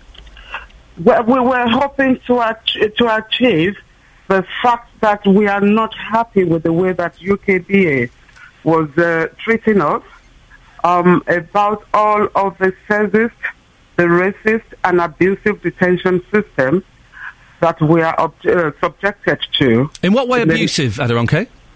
Yeah, one is that they do not let us have fair hearing, they intimidate us, and then they treat us as if we are figures, as if we are no human beings. For instance, I'll give you an example. They will carry some of us to the airport naked without clothes on them. They even subject us to beating up and being handcuffed. Hang on a second. Aderonke, these are incredible allegations that you're making. Let me just make sure I've got this right. You're saying that they would take you to the airport naked? Yes. I will give you... And beat you up? I will give you the example. Yeah. On the 15th of October, a lady was taken to the airport from her room naked, and then they just dropped a blanket on top of her, and she was in fact injected and manhandled by nearly 7 men whilst they were taking video coverage of her. Injected with what? Do you know? Well, I do not know what she was injected with, but it was to overpower her and subdue her so that she does not scream. And this was videoed? Yes, it was videoed by the UKBA contractors. Okay, and have you personally been beaten, Aderonke? I have not been personally beaten, but I have witnessed women being subjected to such treatment. And beaten with what? Weapons or kicked and punched? Like punching them, putting handcuffs on them when they go to the airport. They will beat them physically. And when these women come back, they always tell us their experiences. And it's not just one person, not 2 persons. And have you actually seen these beatings taking place? I have not seen one myself, but we know that it happens. Okay, Aderonke, listen. It's done behind closed doors. Thank you very much for coming on. I'm sure it's something that we will look into. Thank you for that, Aderonke, who's complaining about the UK Border Agency. We have a statement from the UK Border Agency, which, for the issues of fairness, I have to read out. Detention is only ever used as a last resort after all attempts to encourage individuals to leave voluntarily have failed. No one is detained for any longer than necessary. However, there are those who prolong detention because of their attempts to frustrate the removal process. They must take responsibility for that. All detainees are treated with dignity and respect. So 2 very, very conflicting stories there. You heard from Aderonke, who said that people have been stripped, injected, beaten, and the UK Border Agency completely disagreeing with that. I think it's something that we shall certainly look into a little bit more. It's 8 o'clock. What's going on? The show is flying by this morning, and the week it's Thursday. This is Iain Lee, BBC Three Counties Radio. Coming up in the last hour of the show, breastfeeding could save the NHS millions. Do you feel under pressure to breastfeed? On average, it costs 11% more to see your favourite football team. Have you been put off from going? And Justin Dealey is out and about. Justin, are you allowed to tell us where you are? Oh, I think I can. I'm on the way to Bletchley Park. We're talking about this spy story. I would love to be a spy. I know you mentioned earlier on that you wanted to be a spy. Yeah. There's going to be a fight for this position, I can tell you that much. But I'll be talking to Iain Standen live at Bletchley Park this morning. William Hague, he's going to be here later on. They are looking for the new generation of spies. Yeah, Justin, you have to be a good driver to be a spy, I'm afraid. Well, yes, I know. Let's not go there. But I have got other assets as well, though. So. Oh, I don't want to hear about your other assets. Come on, it's not all James Bond getting Russian ladies into bed. Justin Dealey there. We'll hear more about that a little bit later on. As always, you can get in touch. Text 81333, starting your text 3CR, or give us a call 08459 455 555. BBC Three Counties Radio. Millions of pounds could be saved by the NHS if more support was given to mothers to breastfeed their babies. Children's charity UNICEF have found that raising the level of breastfed babies in Britain would reduce levels of illness in later life, therefore saving the health service money. These new mums from Leighton Buzzard agree with UNICEF and believe that the NHS could have been more supportive when it came to breastfeeding their babies. They just don't have the time. In the hospitals, after you've had your baby, they're rushing around. They've got so many mothers to see. They haven't really got the time to sit with you, and especially when you come back out into the community, the community midwives, they would help you get the baby latched on and then have to go. There was no consistent help. I have to say, I had a strange experience in the hospital where I had a bad night on the second night where he was just constantly feeding, and I was a bit surprised that a couple of midwives said to me, well, there's always formula, and they seem to offer that quite quickly, and people who've heard of that since have been quite shocked that was, well, if you're struggling with breastfeeding, rather than persevere, they were like, well, it's the middle of the night, have some formula. Had it been that I'd have said yes, he'd have been a formula-fed baby by now, and I don't think there were enough midwives to support you if you were struggling to breastfeed. Joined now by two guests. Emma White, mummy blogger, who says breastfeeding wasn't for her. Good morning, Emma. Good morning. We've also got Jackie Sim, who is from the UNICEF. She's the baby-friendly coordinator who supports mothers in beds, and she joins us now. Morning, Jackie. Good morning. Jackie, UNICEF are saying that not enough support is given to new mums to get them to breastfeed. Is that right?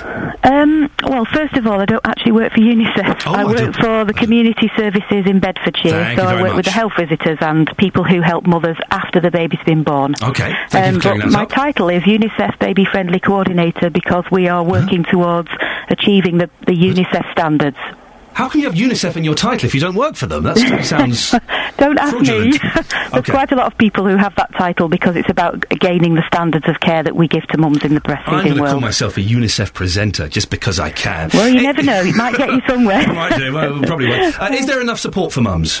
Well, in the community services, which is where the health visitors start their care, we do provide quite a lot more support than we used to in the past times. We have baby brasseries all across Bedfordshire where mums can go to get help with breastfeeding, and all our health visitors and nursery nurses are all trained really highly so they can help those mothers in the home when they need it. Do you think that maybe there's perhaps a little bit too much pressure on mums to breastfeed sometimes? Well, it depends on how you've had the message explained to you. We all want mums to choose what's right for them. That's the message that we want to get out there. But we have to point out to them about the differences between breast milk and formula milk. And I think the skill of the person who explains that to you can make the difference for mums making that decision. For some babies, I mean, I've said this all morning, but my first boy wouldn't breastfeed, and we did everything. We went to clinics, we had sessions, we had his tongue cut, we did all of these kind of things, and it just didn't work. Yeah. And my wife... The pressure was on her to breastfeed, and because she couldn't, she felt terrible. Yeah. I think it's like every other situation that you make a choice about, whether it's to vaccinate your child or any of the other things that you have to decide as a parent. When you want to do the best thing for your baby, you're really upset when you can't achieve it. And I think that's the skills around the community are making a difference to helping mothers be able to manage breastfeeding, get over the difficulties, which lots and lots of women have. Just going out to breastfeed in public is a trauma for some people because they're worried about what might be said to them. And if we can help mothers achieve any more breastfeeding than they do, because 90% of women tell us that when they gave up, they didn't really want to give up. So they do feel as if they're guilty and they've been let down in some way. But not everyone can breastfeed, can they? Either because of something to do with the mother or something to do with the baby.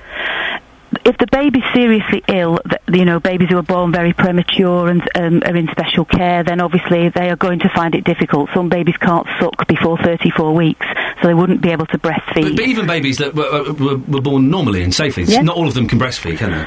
Well, they've all got the skills to breastfeed. It's just about giving them the right amount of time to practice enough and to get doing it. And the mum and the baby are coordinated together. That's the skill bit. I have to disagree slightly with that. My wife tried for months and spent 4 hours at a breastfeeding expert's house. Yep. And the boy wouldn't take it. The boy. It's interesting you said he's a boy.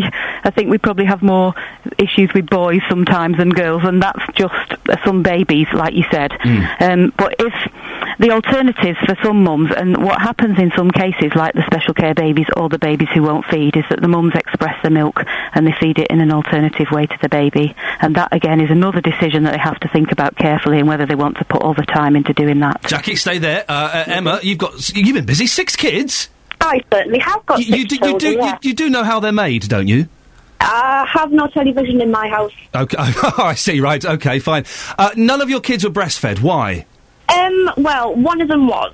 But basically, my views on breastfeeding are that forcing mothers to believe that breastfeeding their baby is best is doing nothing more than making the women who can't, who do not want to breastfeed, feel bad about themselves. I was actually 19 when I had my first baby. I believed the baby books and falsely believed that breastfeeding would make me a better mother. I hated it, and I hated doing it. I hated the feeling. I actually felt like I was a cow being milked. It was painful at times, and I actually ended up growing to resent my baby, who continuously just sucked from me. I received no support, and even my own mother-in-law at the time told me my boobs were far too small and a granddaughter was being starved. I suffered for 6 weeks before I switched to the bottle, and I only wish I'd done it sooner. Thankfully, formula milk these days is getting closer to having the same nutritional values as breast milk, and mothers must be respected for the choice they make. The argument that breastfeeding will save the NHS money in the long term because breast is best and will prevent illness in a child later in life needs to be compared to how many women will suffer mental health problems being forced into breastfeeding their baby. How many mothers will suffer from feelings of failure, depression, and will go to visit baby like I did? Jackie, what was your response to that?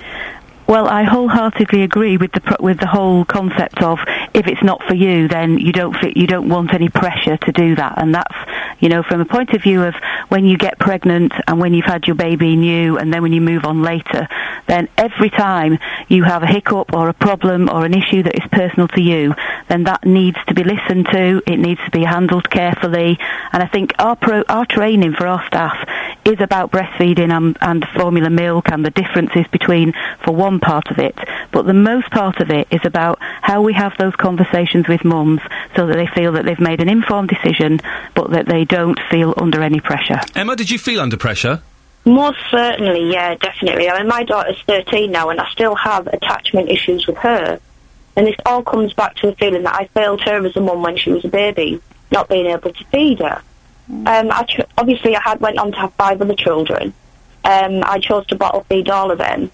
But my 4th baby, yet another girl actually, not a boy, was born at 37 weeks, and because she was quite early, I did give breastfeeding another try. My husband actually felt uncomfortable about me getting my boobs out in front of others, and when we had friends or family call, I would actually go upstairs. And again, I just didn't like the feeling. It just wasn't for me. And after 2 weeks, I actually went back onto the bottle, and this time I didn't feel guilty, but I did actually take Kia to local playgroups. And it was there that I actually felt I was really judged when other breastfeeding mums were obviously feeding and turned their nose and looked at me and pulled out a bottle. And I did feel slightly less adequate to them, but it was a case of reminding myself that I was a happy mum, therefore that meant a happy baby. And Jackie, what was never mentioned to us was that if the boy, and I'm saying the boy just because I don't want to say his name on the radio, if the boy isn't breastfeeding, there's nothing wrong with using the bottle and also using pump, so he's still getting breast milk. Absolutely. But it's not coming straight from the breast, and then you can use a little bit of formula to top that up. That was never explained to us. Yeah, and I think that's the crucial part. There's an answer for everybody, whether it's no breastfeeding at all because they really don't feel that that's for them, and that's great. Whether it's partial or whether it's working at it to get it right, there are so many options along the way of what you can do around what you do for your health of your baby. But it's finding the right solution and having somebody out there that understands you, is prepared to help you out with whatever you want to do. And I'd like to think that the staff in the community services in health visiting are much better equipped now than they might have been, say, 12 months ago or 24 months ago when Jackie, we weren't doing this. We've got to move on. Thank you very much. Emma, do you want to give a quick plug for your blog? Yes, the Real Supermum blog. It's a parenting blog that offers real support to mums, and on there you'll actually see many of my supermums, Good Morning Supermums, sharing their own breastfeeding experience, which clearly stands out even in this day and age. OK, fantastic. Emma White, mummy blogger. Jackie Sim, who doesn't work for UNICEF but has the title UNICEF in her title. I'm going to put that in my job description. UNICEF breakfast presenter. We've got a load of texts. I shall read those out. Here's an interesting tweet from Teresa Mack, a lady. I was in a restaurant. This woman sat next to us was breastfeeding. Yes, I was offended, and so were my friends. Breast pump. No excuse. Let's do this thing. Jonathan Vernon Smith. I'm here. I find that when I get to Thursday, I kind of just take my foot off the pedal a little bit. Look at you. You're all relaxed, aren't you? All floppy. I am all floppy. I'm also a bit scruffy because our washing machine has died. Oh, no. I've got no clean clothes. Have you checked for bra wire? Not for a long time, no. Well, I used to live, many years ago, I lived with a girl called Natalie. Yes. And she was very buxom, and her bra wires were forever coming out and lodging in our washing machine. It used to break the thing, so always check for a bra wire, that's my advice. I will have a little fumble around this afternoon and see if I can find one. OK, good. What's on the show this morning? On the big phone in today from 9, do you trust the police with weapons? Oh, this is interesting. Going to be discussing this. You've heard about this. This is the blind fella, yeah. Yeah, incredible story. Police have apologised to a blind man who was hit with a taser after his white stick was mistaken for a samurai sword. He's 61 years old, this guy. Very easy mistake to make. I mean, these white sticks, they look just like samurai swords, don't they? 61-year-old Colin Farmer, who has had 2 strokes, said he thought he was going to die when he was electrocuted with the taser. He'd been on his way to meet some friends in the pub in Chorley in Lancashire. The incident has been referred to the Independent Police Complaints Commission. Well, about a month ago, I was discussing on the big phone in the idea of arming the police. Lots of the listeners were saying, absolutely, we need to arm the police. Our police are just not adequately armed to deal with today's kinds of criminals. Well, does this change your mind? Do you trust the police with weapons? Imagine if these police officers had a gun, they might have shot him. I want to hear from you at 9 today. Do you trust the police with weapons? Also, have you been on the receiving end of the police where they've perhaps also made very bad judgment? I mean, even with their batons, have they smashed you over the head with a baton? Perhaps sprayed some mace in your eye? I like the way you're miming each weapon as you talk about it. Well, yes. I'm just wondering if there are people who've, they've been maced when they were just popping down to Costco.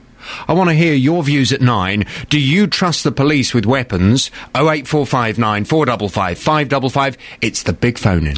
I thoroughly enjoyed your show yesterday, particularly the caller in the Consumer Hour who had his carpet scissors were confiscated or something from his thing, and he was going, oh yeah, I've got a friend who brought a shotgun over. Once you can take nunchuckers, everything. Apparently, knuckle dusters. Apparently, you can take them to Thailand on an aeroplane. I don't follow this as definite advice, dear listener, because I'm suspicious. But he was adamant, and what a strange setup. His wife and children and grandchildren live in Thailand, and he lives here making the money. He sees them 2 or 3 months a year. Yeah, but he said they've been together for 32 years. What's the problem? Fascinating. I mean, in some regards, it sounds like the perfect relationship to me. It does, doesn't it? Thanks for listening, Jonathan. Have a good show. Thank you. Jonathan Vernon Smith at 9 o'clock, if you want to have a listen. We've got a few texts here on breastfeeding before we do the weather. Iain, there is too much pressure, says Karen, put on mums to breastfeed. I was lucky. I could breastfeed, and I used to have enough milk to freeze too. Ooh. I've had several friends who'd gone down breastfeeding route, and their babies lost so much weight and were permanently hungry. You do what's right for you and your baby. If a bottle of formula helps them to get through the night longer, then go for it. Judy says, in one hospital, the nurses made the mothers feel bottle feeding feel guilty. When they brought the babies in at feeding time, they would hand the baby to mother and sarcastically say, here's your bottle-fed baby. That's from Judy. Sophie says, I don't know if you've mentioned it, but Luton has a breastfeeding support service. I'm a breastfeeding support worker. We support women antenatally and postnatally. We visit mums at home until their babies are 4 weeks old. I've got 3 children, and as a result of trying to breastfeed, I drove myself crazy and ended up with PND. Postnatal depression. I went to extreme lengths and tried everything possible to keep my baby, but to no avail. Still recovering. And finally, from Jackie in Chesham, women should ignore the breastfeeding mafia. They should do what they feel comfortable with and should not feel failures. Now, all this week, we've been talking about the funding crisis facing elderly care. With more people living longer and budgets being squeezed, councils are having to look at cheaper alternatives to care homes, such as retirement villages. Lovett Fields in Milton Keynes is a so-called retirement village, which is home to 340 residents aged over 55 who live independently. Our reporter Tony Fisher spoke to Peter, a resident there. We had a property and moved up and were able to sell our own property just recently in Stanley Stratford so that we were able to make the purchase here. And it was our idea to make a purchase and not to rent. And why that decision? I think it's probably the reason we bought, as everybody does, to have a freehold. Although this is not. This is a long lease. So what happens at the end? I mean, obviously, well, we like can you sell it on eventually, or how does it work? There are 2 of us, and one of us is going to die, and we like the idea of being able, for that remainder, to be able to stay here in our own property. And with the knowledge that when that last person died, a capital sum would go to our children. And it is established what that sum will be, but that's our decision. OK, joining me now in the studio is the Partnership Director of the Extra Care Charitable Trust, John Payne. Good morning, John. Good morning. Your company runs retirement villages like this one in Milton Keynes. Just explain how they operate, because you can rent or be a leaseholder, is that right? Yeah, and just to help you, we're a charitable trust, and we actually run 2 schemes, 2 villages in Milton Keynes, and that's Lovett and Shenley Wood. Mm-hmm. And yes, the options are available that you can rent, you can buy on a leasehold basis, as was in your Vox Pops, or you can do a combination of both. You can rent a bit and buy a bit. And I thought your piece actually covered it quite well, in the sense that the number one issue as you get that little bit older is you worry about your future, you worry about your health, you worry, men particularly, from our knowledge, worry about leaving the woman alone because they tend to die younger than women. And so they're trying to make decisions. And I think it's good to see it's about baby boomers, the rise of older people, and the numbers of older people and the frailty of older people going forwards to make a decision about managing their care in the best way they feel they can. So being in control of your future and making decisions is an important thing. What other benefits are there of places like this? Oh, yeah, they're huge in the sense that it provides lots of communal facilities, about £3 million worth of communal facilities.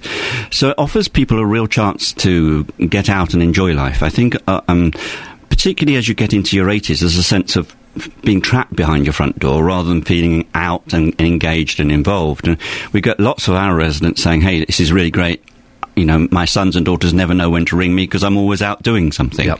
Whether it's walking, whether it's in a carol event yesterday, whether it's... Hang on, sorry, carols? Yeah, well... In October? Well, we have to practice for later on. But it's a choir when they do all sorts of... They'll do all sorts of things. Whether it's using the internet, lots of active, engaging involvement, which actually can release you a bit in the sense that my old next-door neighbour was somewhat trapped in his home at 80, and particularly if you're a woman, if you want to go to a bar, you can't exactly stroll down to the local pub at 80, and because you're not quite sure who might be there. Yep. That comes from research that we did at our project in Berry Hill. So it gives you an opportunity to get out and make friends and see people. And that bit that was in that piece around wanting to be clear about what your future is, particularly for your wife, makes a kind of releases people to get on with living. Life to years, not years to life. You're right. It's interesting because you do hear from, we hear on this show and in other places from older people that a lot of their time is spent worrying about the future for them, for their partners, how they're going to be financially looked after. And I guess this just takes away that big fear. It starts to take away the big fear, I think. It provides the base. Yep. You can move into one of our projects, Love It or Shenley, with minimal savings or minimal pensions. It's not a place for the ultra-rich. So if you then need care to help you on this area, then you may get help from social services to fund that care. If you're a little bit wealthier, you wouldn't then get that help. You're having to pay for it yourself. And so what we've been looking at ourselves is a Care for Life product in which people can pay some capital up front and pay some upon death, effectively, when they move out. So what to are pay the for their costs? care. Let's talk numbers. Come on. Let's talk numbers. Well, it depends what age you are. Yeah. But if you paid about 25,000 up front.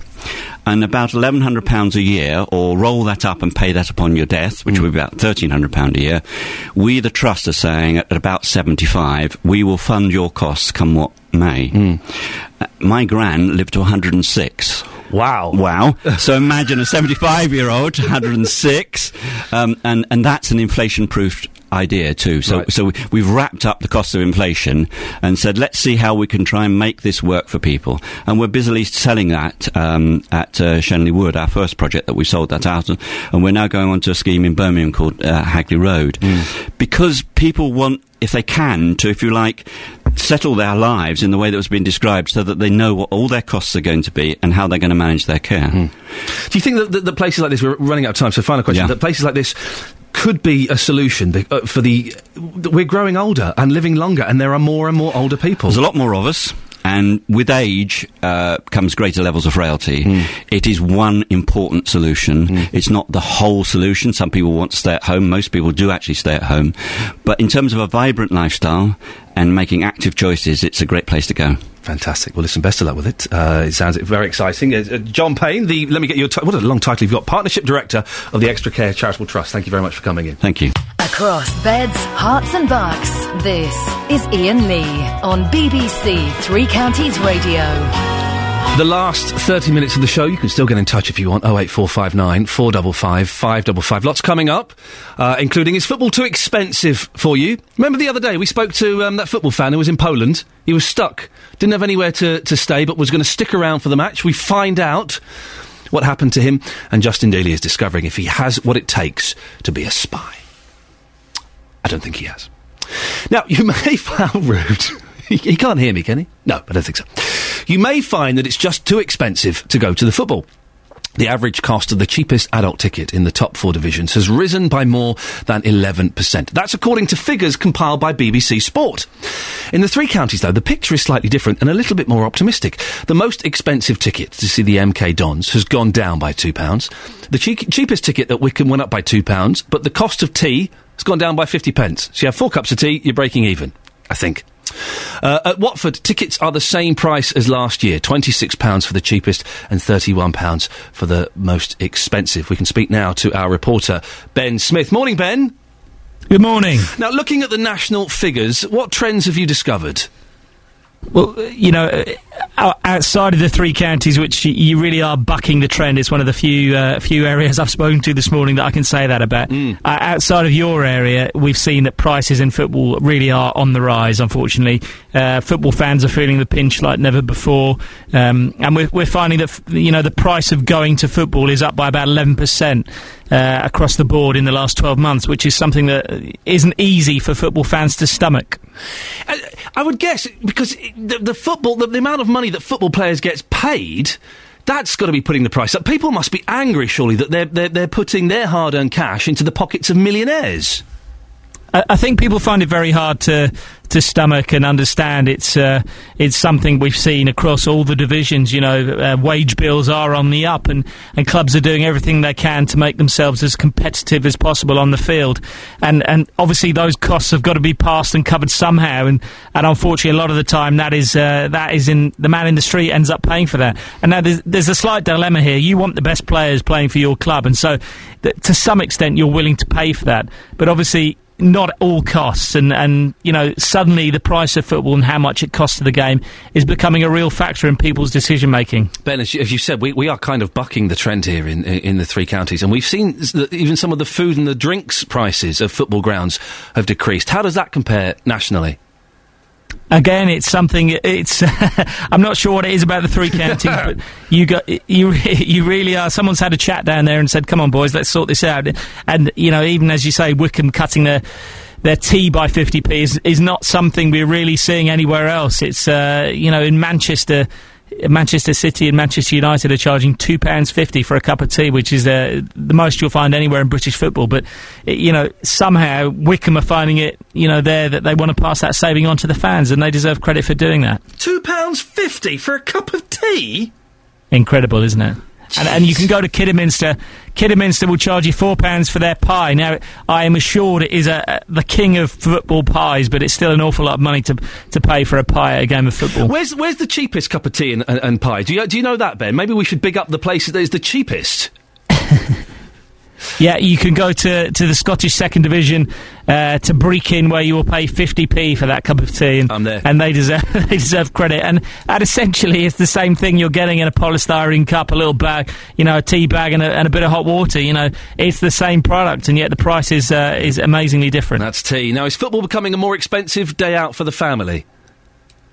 It is. Clubs are doing their best to try and attract fans and families. They realise that, in the future, the next 20 years, they want to be bringing in the next generation of fans, and that means attracting kids. And so we've seen a lot of clubs try to attract them with family price season tickets. Kids at Premier League games now are being allowed in for £99 for a season ticket, which is a really attractive offer.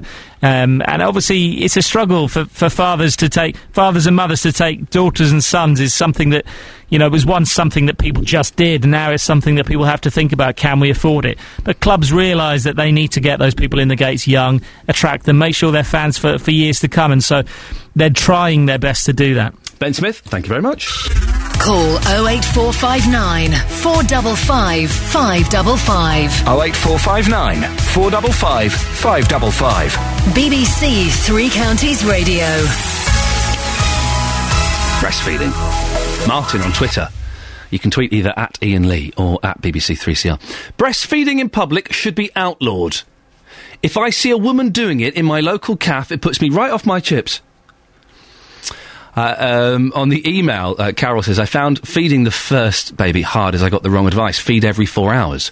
Went to a bottle in the end and felt guilty. This seems to be the common thing, that going to the bottle has made you feel guilty. Second baby was great and weaned himself off the breast at 11 months. By the way, some babies are born with teeth. What? No. Really? Yeah. Julie says, I breastfed all 3 of mine for 12 months. My family never wanted me to breastfeed any of them. They made me feel it's wrong. And we have an anonymous text here. I breastfed for 10 months. I only stopped as I had to return to work. The midwives in my area arranged for breastfeeding mums to talk to expectant mums. I did this twice and was totally honest about how I found it. I found that the health visitors in our area were very supportive if you were having issues, but I don't think that many had issues. Paul is in Biggleswade. Paul. Ian, good morning to you. Morning, boss. What's your take on breastfeeding? I think that it's a woman's choice, obviously, but I want to actually stick up in favour of bottle feeding.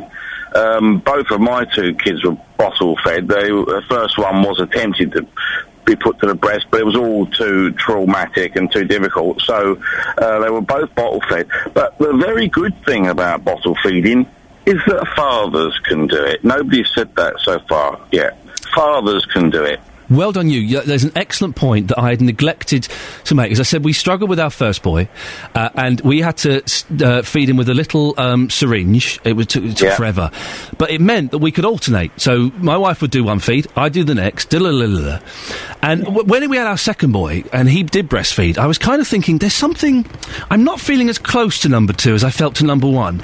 And after a while, it dawned on me, it's because I wasn't having to help feeding him, and I was missing out on that great experience of... There's nothing better, I found, than sitting there with a baby, he's looking up at you, you're looking down at him, and you've got a bottle in his mouth. It's wonderful as a dad, isn't it, Paul? You're absolutely right, Ian, and that's the point that I think everybody's missed out on, and I think that's very, very important, is that fathers do it, and come to that, as I am now, grandfathers as well. Hang on, how old... you sound like a young man. How old are you? Oh, you smooth-talking DJ, you. So listen, I always sound my breath. Oh, hang on, that laugh does sound like the cackle of an older man, so you've 54, mate. Still a young guy. Hey, what a great age to be a granddad, though, 'cause you've still just got just enough puff to run around with the nippers. That does take a bit of keeping up with them, yeah, absolutely, yeah.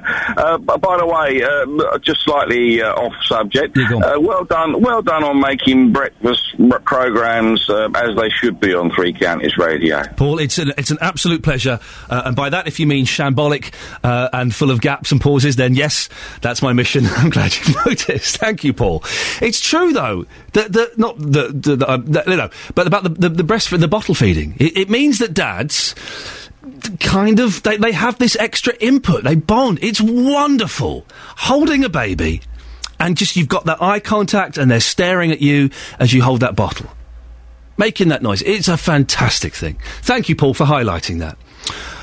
Eric from St Albans. Good morning, young man. How are you? Oh, listen, you were all flirting with me this morning. I'm in a good mood now. What can I do for you, Eric? Yeah, with regards to this breastfeeding Taliban, as my wife calls them. Yes. Breastfeeding can be but good if, of course, you can breastfeed. There are lots of women that cannot breastfeed, so therefore they have to use alternatives. Now, did you know that there is an EU and government directive basically stating, for example, if you go to certain supermarkets which gives loyalty points, they cannot give those loyalty points on that product. Is that true, really? That is wow. true. So therefore they are penalised. And also it means that the grandparents are penalised. But, you know, because, I mean, obviously the grandparents do have the children illness where they can't the mother can't breastfeed, so the grandparents or someone else has to feed them. So, you know, they're penalised both ways. We've had a couple of experts on the line who've all... maybe I've misread them, but they've all seemed to kind of turn their noses up when I've suggested that either some mums can't breastfeed or some babies don't want to be breastfed. Correct. I mean, my wife tried breastfeeding with my daughter, and it made her ill. And actually it gave her mastitis. Right. So obviously she couldn't breastfeed. And she felt uncomfortable. My daughter didn't want to breastfeed either. So we had to use the bottle. But as you were saying, one of the other callers was saying, a father can help. You get the night feeds. Now there's a lot of mothers that can't do the night feed. So the fathers can do it. So, I mean, if they're breastfeeding, they're stuck. Whereas if you're on the bottle or other, and there's a lot of mothers that cannot pump milk, you know, from that point of view, so you've got to have the other formulas. The fathers can do it. It helps the bonding. It's also suggested to me, and we've noticed this, that the formula milk, or the little cartons of milk, because they're a little bit fattier than breast milk, they can help the baby sleep through the night. They kind of knock them out a bit. Well, this is a point. I mean, obviously, if you get into a regular system with a baby, you have got to... You and the mother, more the mother, obviously, breastfeeding, has got to set up a regime, a pattern of feeding. You cannot feed on demand, because a lot of mothers, and especially some of the people, as my wife calls them, the breastfeeding Taliban, say, oh yes, feed on demand. No. It don't work like that. It's not, you can't just turn it on. Because the mother is absolutely cream crackered during the day. Eric, very quickly, because we're running out of time. Breastfeeding in public, yes or no? It depends how it's done. If it's done discreetly, yes. I mean, a lot of them slap out their breasts and say, I'm breastfeeding. That is wrong. I've never seen anyone slap it out. Oh, yes. Really? Oh, yes. I'm coming to St Albans, Eric. Thank you very much, Eric from St Albans there. We've got 15 minutes if you want to give us a call. Don't forget, Jonathan will be on at 9 o'clock and asking, do you trust the police to be armed after this incredible story about a 61-year-old blind guy walking along with his white stick. Police thought it was a samurai sword. They thought it was a samurai sword. You know, those big, long, curved metal things. And tasered him. Incredible. Now, the government is launching an apprenticeship scheme for spies. The Foreign Secretary, William Hague, will give details of the plan during a visit to Bletchley Park today. While he's there, he'll also announce funding to help save some of the huts at Bletchley Park where Alan Turing and other code-breakers worked during World War II. Our own spy, Justin Dealey, is outside the mansion now. Justin. Oh, Justin, are you there? Justin disappeared. It's a mystery. It's a mystery. He's been abducted by the Russians. The Chinese have got him, for goodness sakes. He's been taken out of action. Either that, or he's simply fallen for a honey trap. It's always a possibility. He might have seen a sexy Russian spy and been lured to his death. I do hope and pray that Justin Dealey has not been killed by a Russian spy. I seriously hope that he's not been killed by a Russian spy. Otherwise, that would be pretty tragic. Tragic. Tests are perhaps being done on the Milton Keynes transmitters, which means that we might not be able to speak to him. Not quite such an exciting response, really, that some tests are being done on a bit of radio equipment. Anyway, we'll talk about that more in a bit. Don't forget, you can give us a call, 08459 455 555. It's interesting, our last caller there, Eric, saying that the breastfeeding in public is okay if they do it discreetly. I've not seen any women just whapping them out. I've not seen that happening at all. I think most women are quite discreet about it. They tend to go and sit in the corner, or they have that little muslin cloth. Muslin, that's how you pronounce it, isn't it? They don't have a muslin cloth. They have a muslin cloth that they discreetly put over the breasts and the baby. But even if they do whap it out, is that such a bad thing? Really? It is the most natural thing in the world. We got a Facebook, a tweet here about breastfeeding from Emma. First baby was fed for 13 months, expecting the second any day, hope to breastfeed again. Expectation, it's easy, took a lot of perseverance and painful. 13 months does seem a long time to keep breastfeeding, doesn't it? Really?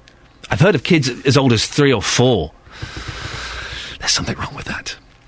Now, we'll try and get back to Justin in a little bit, but England's delayed game against Poland finally went ahead yesterday. England drew 1-1 with Wayne Rooney scoring for England. If you remember, we spoke to Mark Napper, he's a football fan, who goes to all of the England matches abroad when he can. He's from the England Supporters Club, he's from Hertfordshire. Mark, you were there for the first match that was rained off.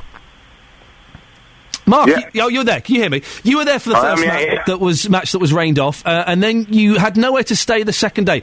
Please tell me you found somewhere to stay in Poland. I did, luckily. Luckily, they moved somewhere at the hotel, and I was able to stay last night, so that wasn't too bad, thank God. Was it worth the wait? Was the game any good? It went down, I thought. It was great in the first half. Well, not great, but it was okay in the first half, and we gradually got worse. And the second half, England were appalling. So, we looked as though we were the only team that wanted to lose. And they wanted to win all the time. They kept attacking us. And we kept just going backwards. And it was very, very sad, I thought. So. It must have been a frustrating experience then to have all of the palaver of finding somewhere to stay for an extra day, all of the extra cost, and then the team kind of go and let you down a bit. Yes, yeah, absolutely. And that was the word in the pubs later on. You know, everybody was very, very disappointed. And even all the other fans, they were saying to us, you know, why didn't you go more forward all the time? Why didn't you attack? And we just don't know why they didn't. So, you know, so we've got the skill, but we just didn't seem to want to try that much. And you mentioned the pubs last night, Mark. Did you go out and have a few beers? Oh, we did, yep. May I ask how many beers you had? Quite a few. Yep. What time did you get back to the hotel? Pretty late, I suspect. So the thing is, the great thing is about everybody is they really want to enjoy themselves. Yeah. They love playing England. It sounds like and they you love playing against England fans. So that's great. So. Okay. And can I ask you a personal question, Mark? Yeah. Are you still a little bit boozy this morning? Might be, yeah.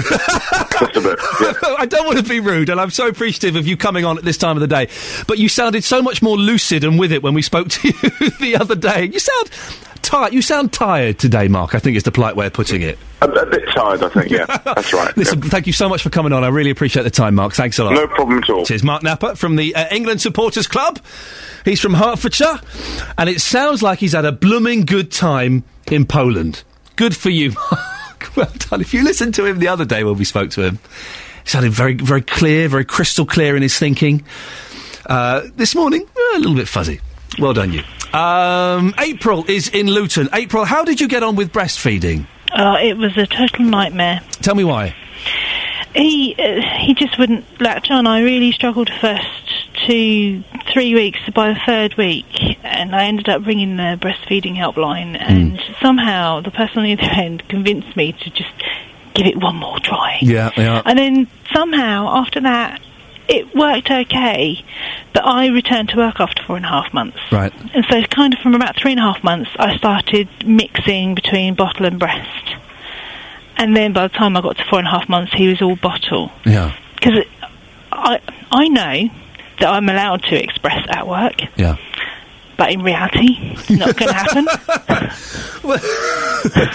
What would happen? What do you mean with like a little pump or something, or taking the baby in? No, it's kind of suggested that you should take a pump in and still keep those regular times. Cause where would you go and do that though? I guess you'd have to go to the toilet or something, would you? And that's not nice. No. No one wants their lunch prepared in a toilet. No. And what do you think would have been the reaction at work if you had have done that? There would have been some really strange looks. I work in a very male-orientated environment. You would have got all the jokes and all of the digs and all of that nonsense that we as modern men like to think we're above, but to be honest, we're not. No. And I have heard it suggested from other people that if you don't breastfeed in public, go and do it in the toilet. Oh no, that's just very wrong. I mean, I did breastfeed my son in public, but you can make it very discreet. I mean, I took him to a restaurant. He was 5 days old, and I breastfed at a restaurant at 5 days old. And the restaurant I went to are very nice, and I'm lucky that all of the places I've been to have always been very good. I have heard of other mums that have had problems. And I actually, whilst I was with the mums, because you mix with mums when you're a new mum, one of the mums actually had a 3-year-old daughter still breastfeeding. Ooh. April, I'm going to say it, that is wrong. It did feel strange to me to see that. Oh, because also at that age, they're going to remember that. Their memory has kicked in, and they will remember that. You shouldn't have to remember suckling on your mother's breast. She used to ask for booby. April, thanks very much for calling, I think. Thank you. There we go. She used to ask for booby. I can see Jonathan laughing at that. We've all asked for booby, haven't we, in our time? No, well, not all of us. Some of us have. Right, let's see what's going on. Yes, the apprenticeship scheme for spies. We're back on this. The Foreign Secretary, William Hague, will give details of the plan during a visit to Bletchley Park today. He'll also talk about how some funding is going to be given to Bletchley Park to help save some of the huts. Iain Standen is Chief Executive of the Bletchley Park Trust. Morning, Iain. Good morning. What exactly is happening today, then? Well, the Foreign Secretary is coming down here. He's going to make a number of announcements about the government's cyber agenda, launch a number of initiatives down here, and use Bletchley Park as a backdrop to inspire new generations. So he's actually going to be announcing schemes to train spies. How exciting. Very, very exciting. I mean, I think Spies is slightly fanciful. It's about people working in the intelligence industry and intelligence business and working for the government in those areas. So he's after recruiting people with the right sort of background, so particularly mathematicians and those sort of people who can work in the more technical sides of the business. Yes, I doubt that William Hague will be using the word spies today. I suspect that won't be as part of his speech. And what's happening with the funding? What are you going to get and where's that going? Do you know? Well, at the moment, as you're probably aware, we've now got a Heritage Lottery grant, which we unpicked with some match funding earlier on this year, and we're busy moving out now in terms of restoring the buildings. You won't see much when you come down here at the moment, but early part of next year when the building work starts, it'll be a flurry of activity with some of the wooden huts being restored and one of the bigger brick and steel buildings being turned into a visitor centre, which, with our ever-increasing numbers, is hugely important. How much is that going to cost and how long do you think the work will take? It's about a £7.5 million project, and all being well with a fair wind and no hitches along the way, we'll have what we term a soft opening at Easter 2014 with a proper opening, all being well, on the anniversary of D-Day in June 2014. Wow, so it's a big project then. It's a lot of money, and that's quite a long time, isn't it? It's about 18 months, but there's a lot of work to be done. Got to bear in mind, these buildings are very old. They're all listed because of the activities that went on during the war, and therefore we have to be very careful about what we do. We can't damage the buildings. We have to restore them sympathetically. And you mentioned visitor numbers are up. Business going well, is it? A lot of people coming along? Business is going very well. We did 140,000 visitors last year, and at this stage this year we're about 25% up on the equivalent figures last year, so it's fantastic. And as you know, we're open 361 days of the year, so if you haven't been down here, come down and see what's going on. And how did you... having William Hague coming there and making all these announcements is a pretty big coup. How does that happen? Do you arrange that, or does he phone up and say, look, can I come down and do a little speech? We have a great network of people and friends and contacts, and we continue to use them all the time to bring in any influential people we can. As you're probably aware, we had Prince Andrew here earlier on this year and various other folks, so it's all great PR for the park. Iain, listen, best of luck. Thanks very much for coming on. Thanks very much. Iain Standen, Chief Executive of Bletchley Park Trust. Yes, I would be very surprised if William Hague today used the word spies as he announces these. And it'll be good if he did. It'd be good if he dressed in a tuxedo and he made a little bit of an entrance. Just kind of jazzed it up a little bit. This is what I think they need at these initiatives and these announcements. Pulled out his Walter PPK. We've got a tweet from Lisa Hunter, and you can follow at BBC3CR, or you can follow me at Iain Lee, IAINLEE. Lisa paints quite a disturbing image, it has to be said. Sunday, Morrison's, at the end of the till, on a seat, woman had her breasticle out, feeding. Discreet, please. Breasticle. I like that. Right, I'm off. Back tomorrow at 6. I'm just going to go ask for some booby. Jonathan Vernon-Smith is up next. Getting beds, hearts and bucks talking. This is BBC Three Counties Radio. Good grief. Good morning. Welcome to the JVS show.